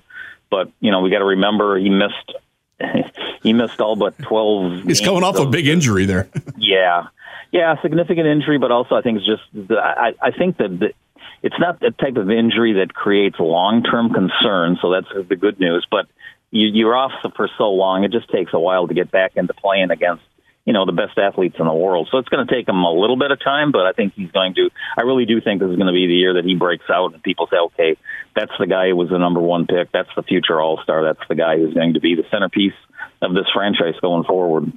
That's what everybody's hoping for, because I tell you what, when I watched him play in college and what little we've seen of him in the NBA, there's a whole lot to like about Cade Cunningham, but it's starting to be time where people are getting a little antsy. But it sounds like you're confident that he's going to have a breakout season, or at least show a lot more of what he can do. Oh, I don't think there's any doubt. If he stays healthy, he's going to be a really, really, really good player and worthy of the number 1 pick. And as long as the pieces fall in place around him, which I think there's a lot of those guys in place right now. But I think that I don't want to dampen enthusiasm, because I think it's going to be a very interesting season. But with Bogdanovic and Monte Morris out to start the season, they have 4 guys on the team that are over 25 years old. I would have those 2 guys of those 4. Those 2 guys would have been the ones that had the most central roles. Bogdanovic's shooting is going to be so important to that first unit, and Morris I thought would be kind of like the quarterback of the bench unit. And I think their depth is the best it's been certainly since the heyday of the going to work era broke up in 2007-8 or around then. Really nice depth, but the depth takes a hit with those 2 veterans out for a while. There's no timeline. I don't know what to tell you about when they'll be back. And I think the starting lineup, what it looks like will be the starting lineup tomorrow night in Miami, will be 3 22-year-olds, a 20-year-old, and a 19-year-old. I'll guarantee you. That's precocious right there. Wow. Yeah, there's going to be many teams in the Big Ten that have average ages of older than the Pistons' likely starting 5 tomorrow. And then the most important guy, if it holds, I think Jaden Ivey's probably coming off the bench. So you got another 21-year-old as the most important guy coming off the bench. They got 7 guys, 22 or younger, and they're all playing. All of them, with the arguable exception of Marcus Sasser, are going to play very important roles for this team.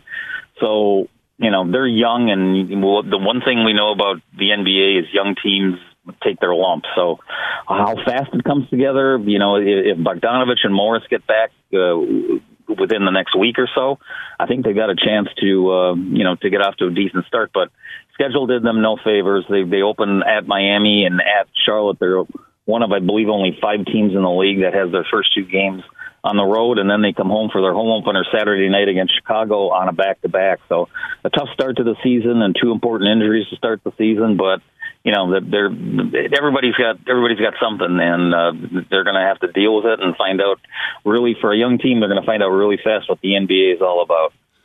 My goodness, now that you say it, like I've looked at it on paper, I'm like, yeah, they look young. But when you say it that way, my goodness, they are very precocious in Detroit this year. Talking with Keith Langley from Pistons.com. Your early impression on what kind of a difference Monty Williams can make as the coach. Well, I mean, he walks in the door with enormous credibility. One of the front office guys with the Pistons, or very early in training camp, said, like, I don't know the guy very well right now, but I'll say this: he certainly commands a room. Again, what we just talked about, those young players, they're very impressionable, and their impression of him has been, they all hold him in very high regards. I asked. That's so good to hear. Yeah, I asked Jaden Ivey about him on Media Day 3 weeks ago, and Jaden Ivey actually got choked up talking about him. I talked about how what the impact he expected Monty Williams to have on him. Cade Cunningham talked last week about how he loves how he's just very plain spoken and honest with them. And there's the most important thing for a head coach in this era of basketball is communication, and he's an ultimate communicator. Also I think what's a very good sign for the future of the Pistons is, if Cade Cunningham is who we think he is, the relationship between the head coach and your best player is always critical. And I think those two guys, they're going to fit like hand in glove, and I think that's going to be a very productive union for the Pistons. And that was my impression coming into camp, and it's only been reaffirmed doubly since over the last 3 weeks since they gathered. That's got to be music to the ears of everyone listening here on The Huge Show. Talking with Keith Langley from Pistons.com. The Pistons open the NBA season tomorrow night in Miami. Home opener is Saturday, correct? That's right. Yep, Saturday against Chicago. Yep, going to be a fun ticket to get this year. And is there anyone who's on the roster who's like caught your eye as like, oh, I didn't know he could do that? Aside from obviously Alcer being what he is, anybody who's like, oh wow, maybe he can do more than we expected from him. Marcus Sasser for a rookie. If everybody's healthy, they've got a really deep backcourt, and I don't see him being part of the rotation. But they're going to, it certainly won't be long. By next year at this time, he will be firmly entrenched in the rotation. He's a really, really good shooter. He's got a great mindset about him. He plays defense. He gets into the basketball. They really, they loved him. You always say on draft night, we got the guy we wanted. Well, there's no question they got the guy they wanted, because they've traded 2 future draft picks to move up from 31 to 25 specifically to take him. They got the guy they wanted, and he's been everything they thought he would be. That's good to hear. So last question before I let you go and enjoy the festivities of the day before your real work starts. Optimistic ceiling for this team. Can they sniff the play-in games, or is it still a year away? I would lean more towards it's still a year away simply because of what we just talked about. But, that youth, man, wow. Yeah. And, here's the thing. I think, I've followed the NBA for a long time. The NBA has never been deeper. There's never been, there has never been more good teams than there are right now. You have to go back to 1978, 79. That was the last year that there was no team in the league that won 55 games. I think that's a real possibility this year, simply because there are there's not 5 or 6 teams at the bottom of the league that are or the bottom of each conference that are easy wins. And it's just going to be that makes it tough for the best teams. Yeah, that also makes it really tough for the teams struggling to climb the ladder. The Pistons won 17 games last year. If they double their win total, that would be a monumental task.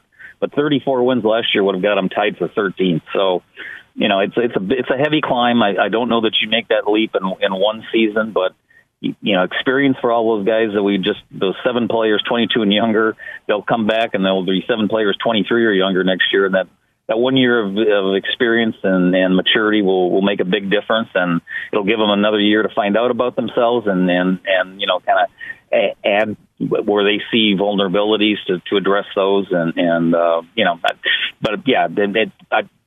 Troy Weaver on Media Day said his goal was to play 82 meaningful games this year. He's not going to put any number on wins. He's not going to put a ceiling on it. That's a good approach. I like that. Yeah.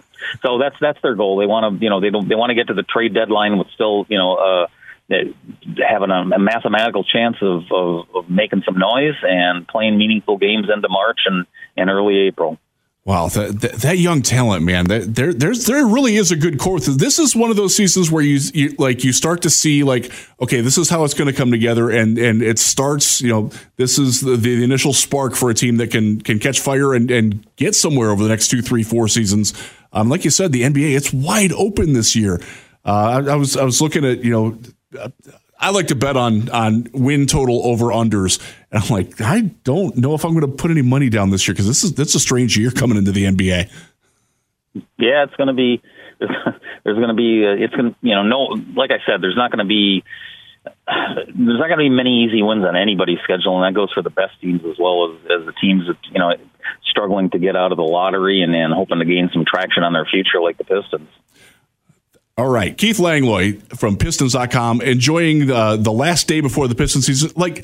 I'm excited for the Pistons this year. This is going to be a fun watch. This is going to be a fun team to watch and let them grow. So thank you for joining us on The Huge Show, Keith.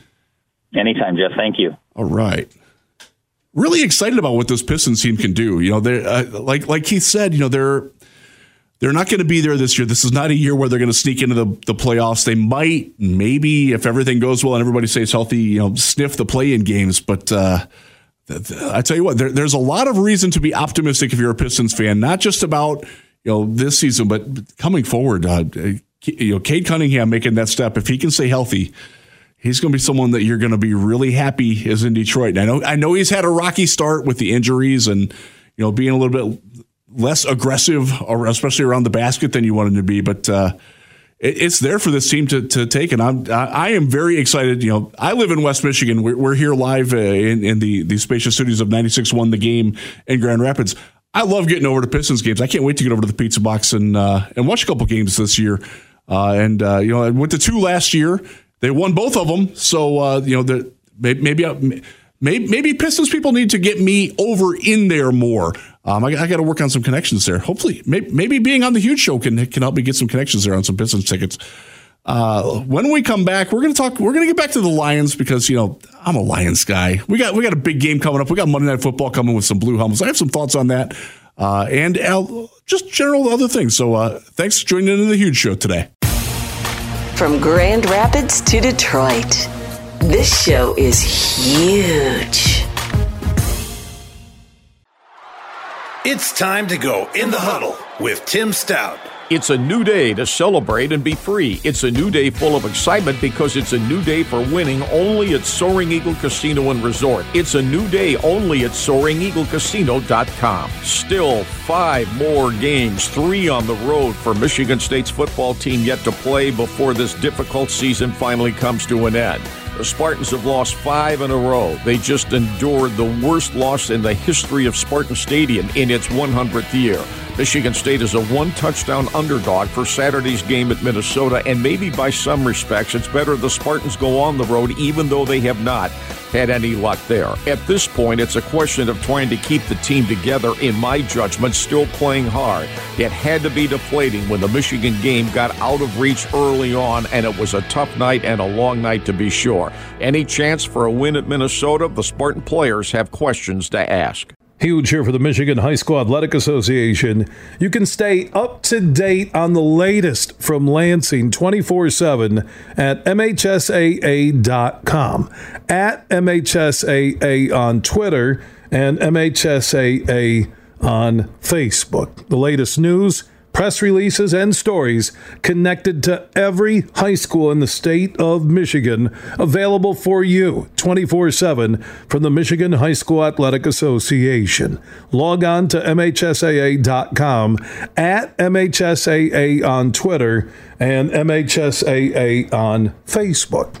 And if you're looking for archive boys and girls high school sports, MHSAA.TV. That's MHSAA.TV. 24/7, everything you need to know about high school sports in Michigan. Log on to MHSAA.com. Imagine this, winning big at Soaring Eagle. It's pumpkin coin toss, and you can carve out wicked premium play prizes up to $3,000. There are drawings every Friday in October from 5 to 11 p.m. and 2 lucky guests every hour toss to win up to $3,000 premium play. Be there for pumpkin coin toss, only at Soaring Eagle Casino and Resort. Your getaway reimagined. Visit SoaringEagleCasino.com for complete rules and details. Huge here for my friends from Coppercraft Distillery. Now, they're a Michigan-based company, and they have a message for anybody 21 and up. You're going to want to get hooked up with this Honolulu Blue, a premium can cocktail. Vodka, blue raspberry lemonade. This special limited edition canned cocktail is available at local stores, pubs, and restaurants. And when you're cheering on our favorite pro football team, TDs, tailgates, and more, make sure you grab a Honolulu Blue from Coppercraft Distillery. You're listening to The Huge Show on the Michigan Sports Network.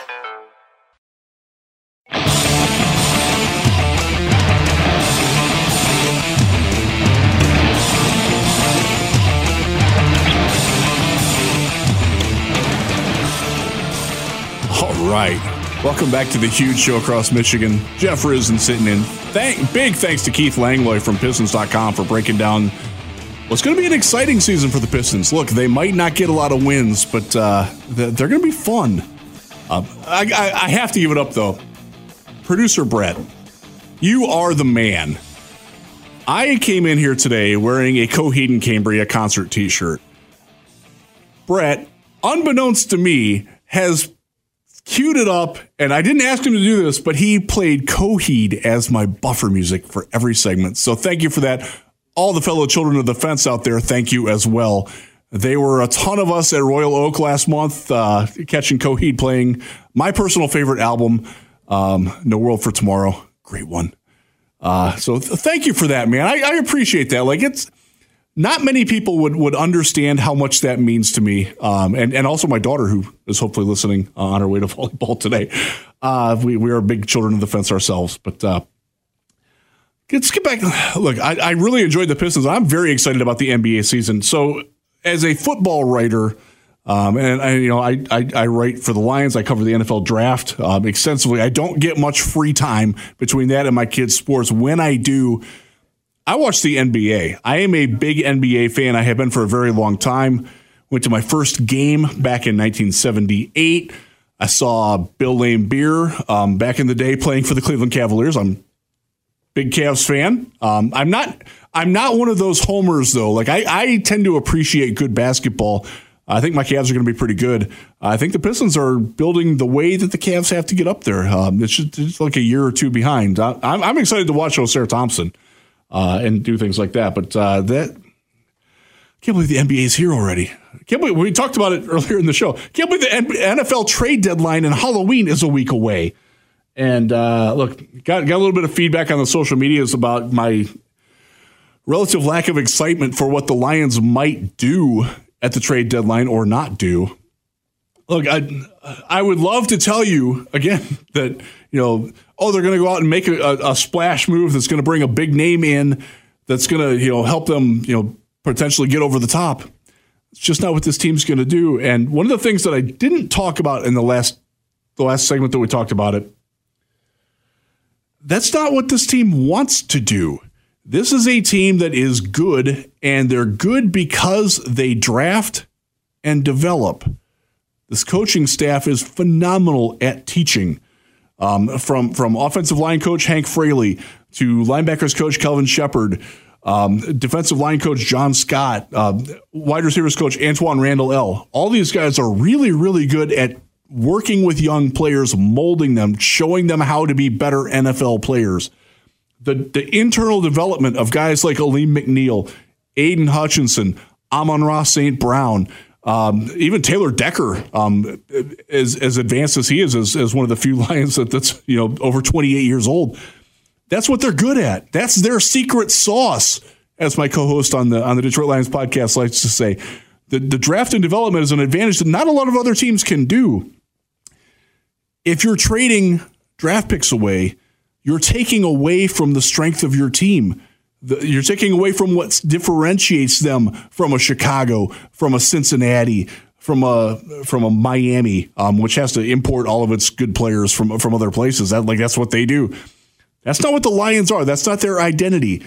Their identity is to find guys like Amon-Ra St. Brown, find guys like Derek Barnes, who's taken a big step this year, Kirby Joseph, who's not having a very good couple of weeks, but I think is still a very good player.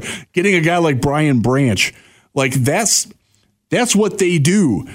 This is not a team that's gunning for outsiders. Not a team that's going to give up a third-round pick that they can turn into a Kirby Joseph or parlay in a draft day trade to go up and get a Brian Branch, things like Sam Laporta.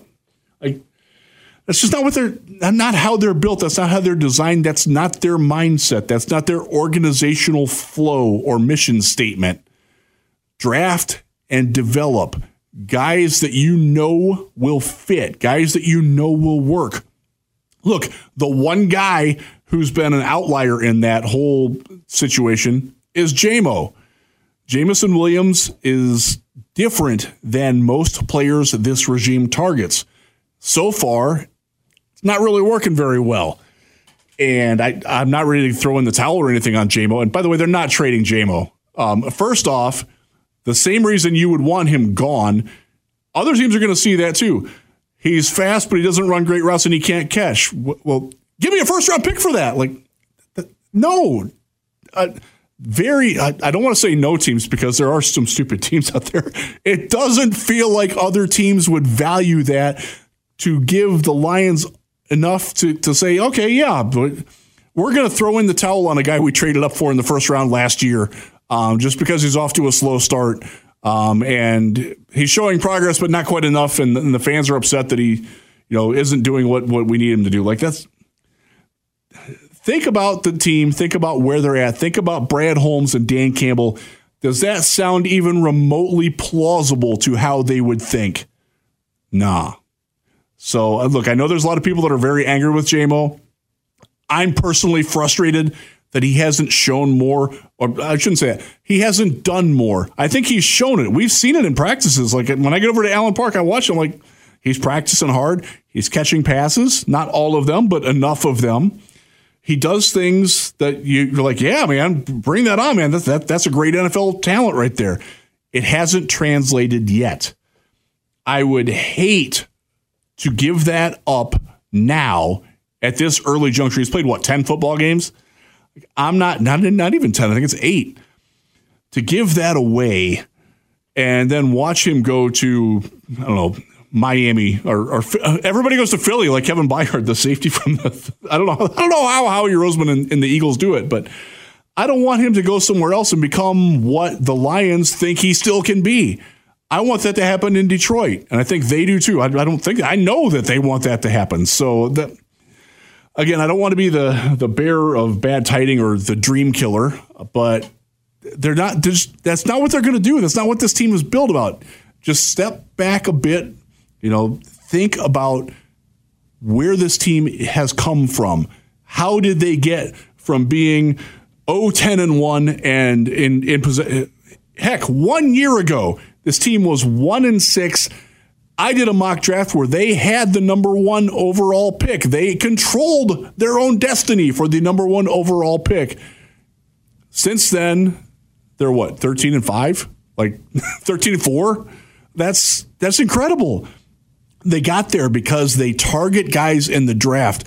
They cherry pick guys in free agency who fit their corporate mindset, who fit their culture.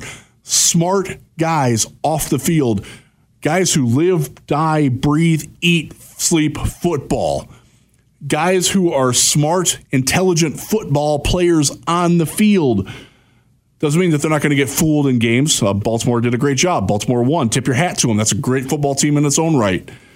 But that's the kind of guy that they want. Aiden Hutchinson. No buyer's remorse on that, right? You don't want Trayvon Walker anymore, do you? You don't want Kayvon Thibodeau, who's gets a few sacks, but also gets beaten an inordinate amount for the Giants. They have their idea of a Detroit Lion. That's not coming from the outside. Very unlikely to come from the outside if they're coming from another team. And the other thing is, why is another team giving up on a guy? If it's a good football team, they're not getting rid of guys. I'll be honest, the Kevin Byard trade, he is one of the most anonymous, really good players in the NFL. He is a very good safety. He is a Pro Bowler, has been a second-team All-Pro. Doesn't get the recognition because he plays for the Titans, who are kind of an anonymous team, and they have fallen on hard times. They have salary cap issues. They're 2-4. They're not going to win the AFC South. They're playing out the string with Derrick Henry, who I do think could get traded. I don't think that they're actively shopping him because I don't think that they think that they're going to get the amount in return that they would when he leaves at the end of the season. Okay, so here's the deal with the trades. They're going to get a comp pick for when he signs somewhere else, probably a third-round pick.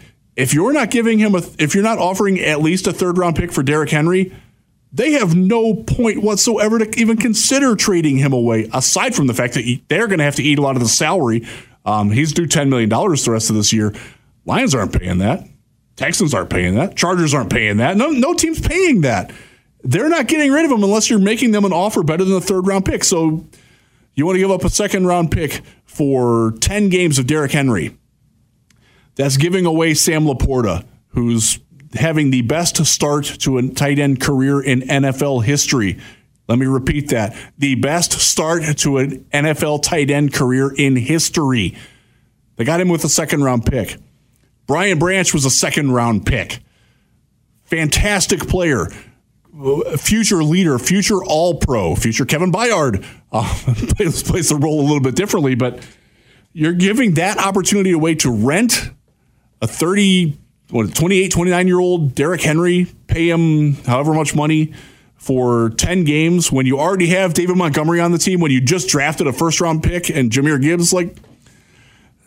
That doesn't make any sense at all. Look, I know he's a name. I know he's fun to watch. God, he's fun to watch. You're going to have to watch him do it somewhere else, probably still in Nashville. That's just not the way that the Lions are going to be built. As for who they might give up, talked about it, had to write it.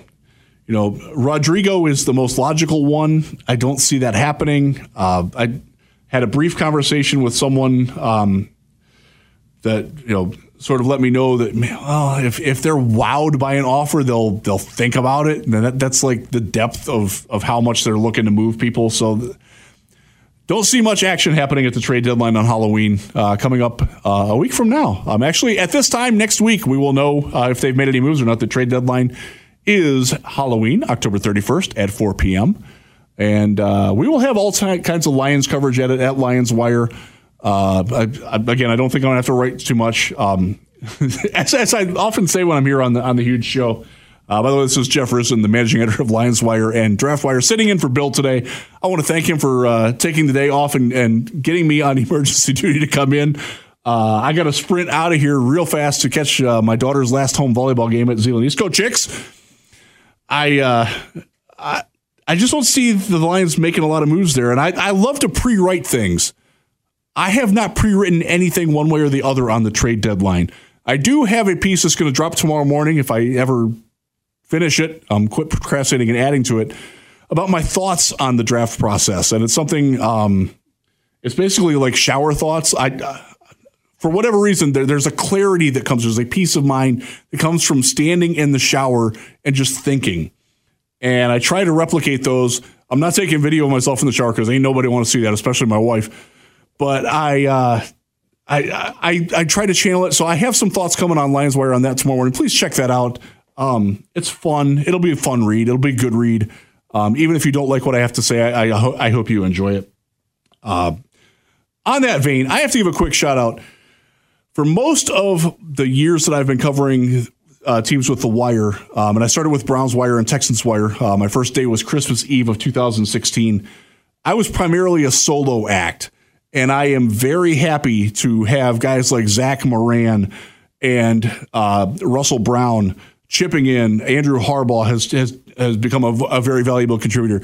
I've got a team now at Lions Wire, and I love it, and I want to thank those guys personally for being great to me, helping me out, allowing me to do other things like focus more on the draft and do things like this, sit in here for a fun Tuesday afternoon instead of being a slave to the grind so much. So I really do appreciate the team, and please check their stuff out.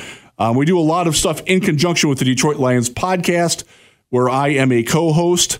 We will be going live tomorrow night at, I believe, 7 p.m., and we'll be talking more about some of these things as well. We get a lot more in-depth into what's going on with the Lions there. So if you like the Lions talk here, I would encourage you to check that out. It's the Detroit Lions Podcast. Check that out on YouTube and on the social medias at Detroit Lions Podcast. You know, a lot of fun stuff to talk about. And I just got the other thing I want to thank before we get out of here. We're running a little tight on time here, but just wanted to thank the Lions fans. Y'all are great. Well, most of you are great. Some of you, like the people who send me threatening emails because I picked the Ravens to beat the Lions, don't threaten my kids. That's not cool. Most Lions fans are really great people, and I enjoy the interactions. I enjoy the social media rapport. I love going to an opposing volleyball game or a high school football game and having people come up and talk to me like, yeah, the Lions, man, that's great. I got it the other day when I went to the gym, working out, playing a little pickup basketball, which my knee won't allow me to do again for a while. But especially not in this chair. My God, getting out of this chair it might kill me. I love the interaction. I love the positivity. I love the general tone of, we can believe, right? We can believe. We're not going to get hurt. We're not going to get... I'm right there with you, folks. I understand the concern. This is a very good football team that I think is still going to win 12, 13 football games, host a playoff game. They can beat anybody that they're playing in a playoff game anywhere, especially in Ford Field. I'm very excited and still bullish. Look, bullish isn't even the right word for it. Like ebullient, which is where bullish comes from, by the way, the etymology for you nerds out there. This is a great football team. This is the best Lions team I can remember, at least going back to the Herman Moore, Barry Sanders, Lomas Brown, Chris Spielman heyday. And that didn't last long enough, and it didn't attain what it wanted. This is a team that is built to be good this year, but you know what? They got a chance to be even better next year and the year after that. Look quickly around the division. Green Bay Packers. Think they're finding out that Jordan Love ain't it, folks. Think they're finding out some things that maybe their coach isn't simpatico with it either. The Bears, at least a year away. Great for Tyson Bagent to get his first win. I'll throw a bone to the Bears fans. That was pretty cool. It's neat to see him. I got to interview him at the Senior Bowl last year. Fun guy. His dad will rip your arms off and beat you over the head with him. He's a world champion arm wrestler. I don't think there's any quarterback controversy coming in Chicago, but it's cool. It's a cool story. And they beat the Raiders. You know, that's nice. They might escape last place and put the Bears there. I think the triumvirate fandom of Bears, Lions, and Vikings would all love it if the Packers finished in last place. I think we can all collectively root for that.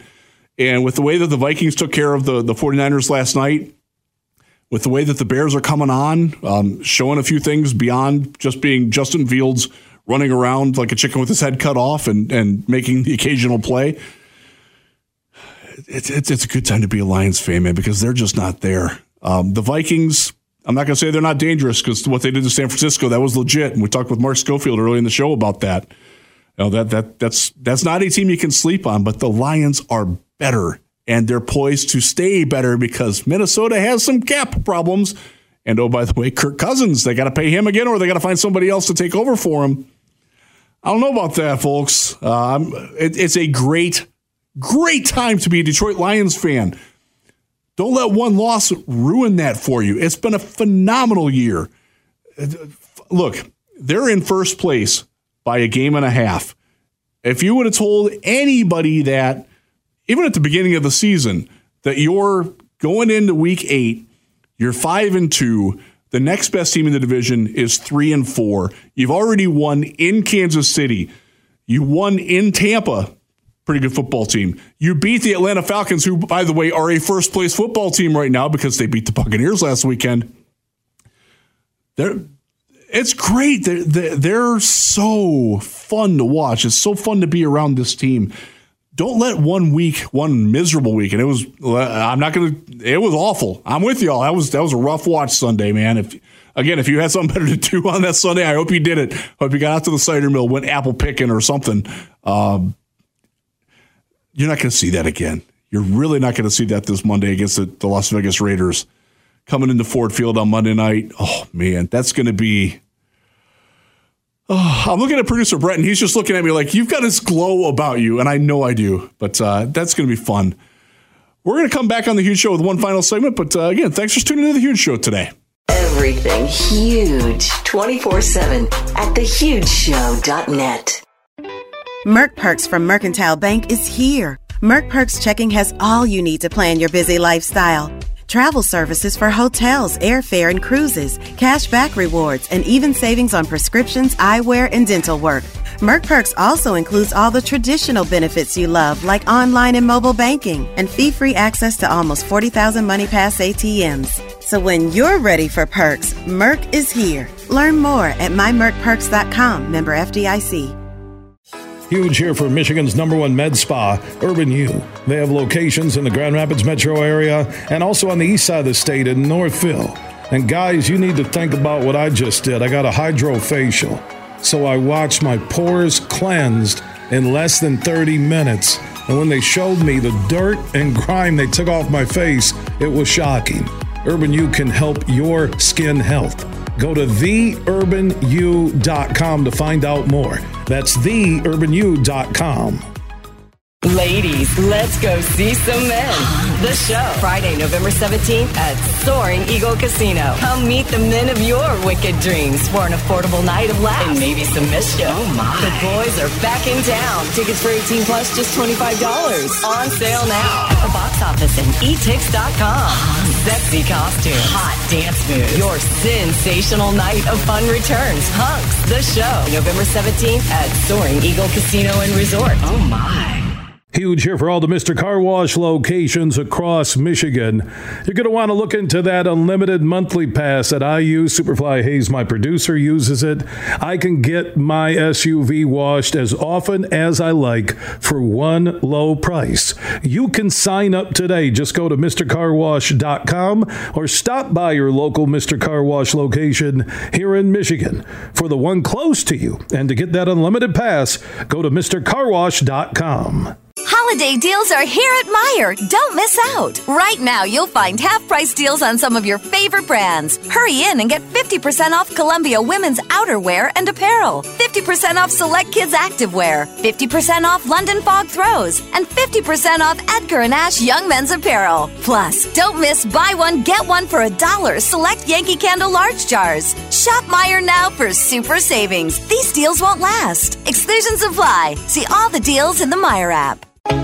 Roast Umber is a farm direct coffee sourced from Central American farmers and roasted in Grand Rapids. And also the Nitro Cold Brew Coffee is a convenient and healthy option for energy with no sugar additives. Look for it at your local retailer or at roastumber.com. You're listening to The Huge Show on the Michigan Sports Network.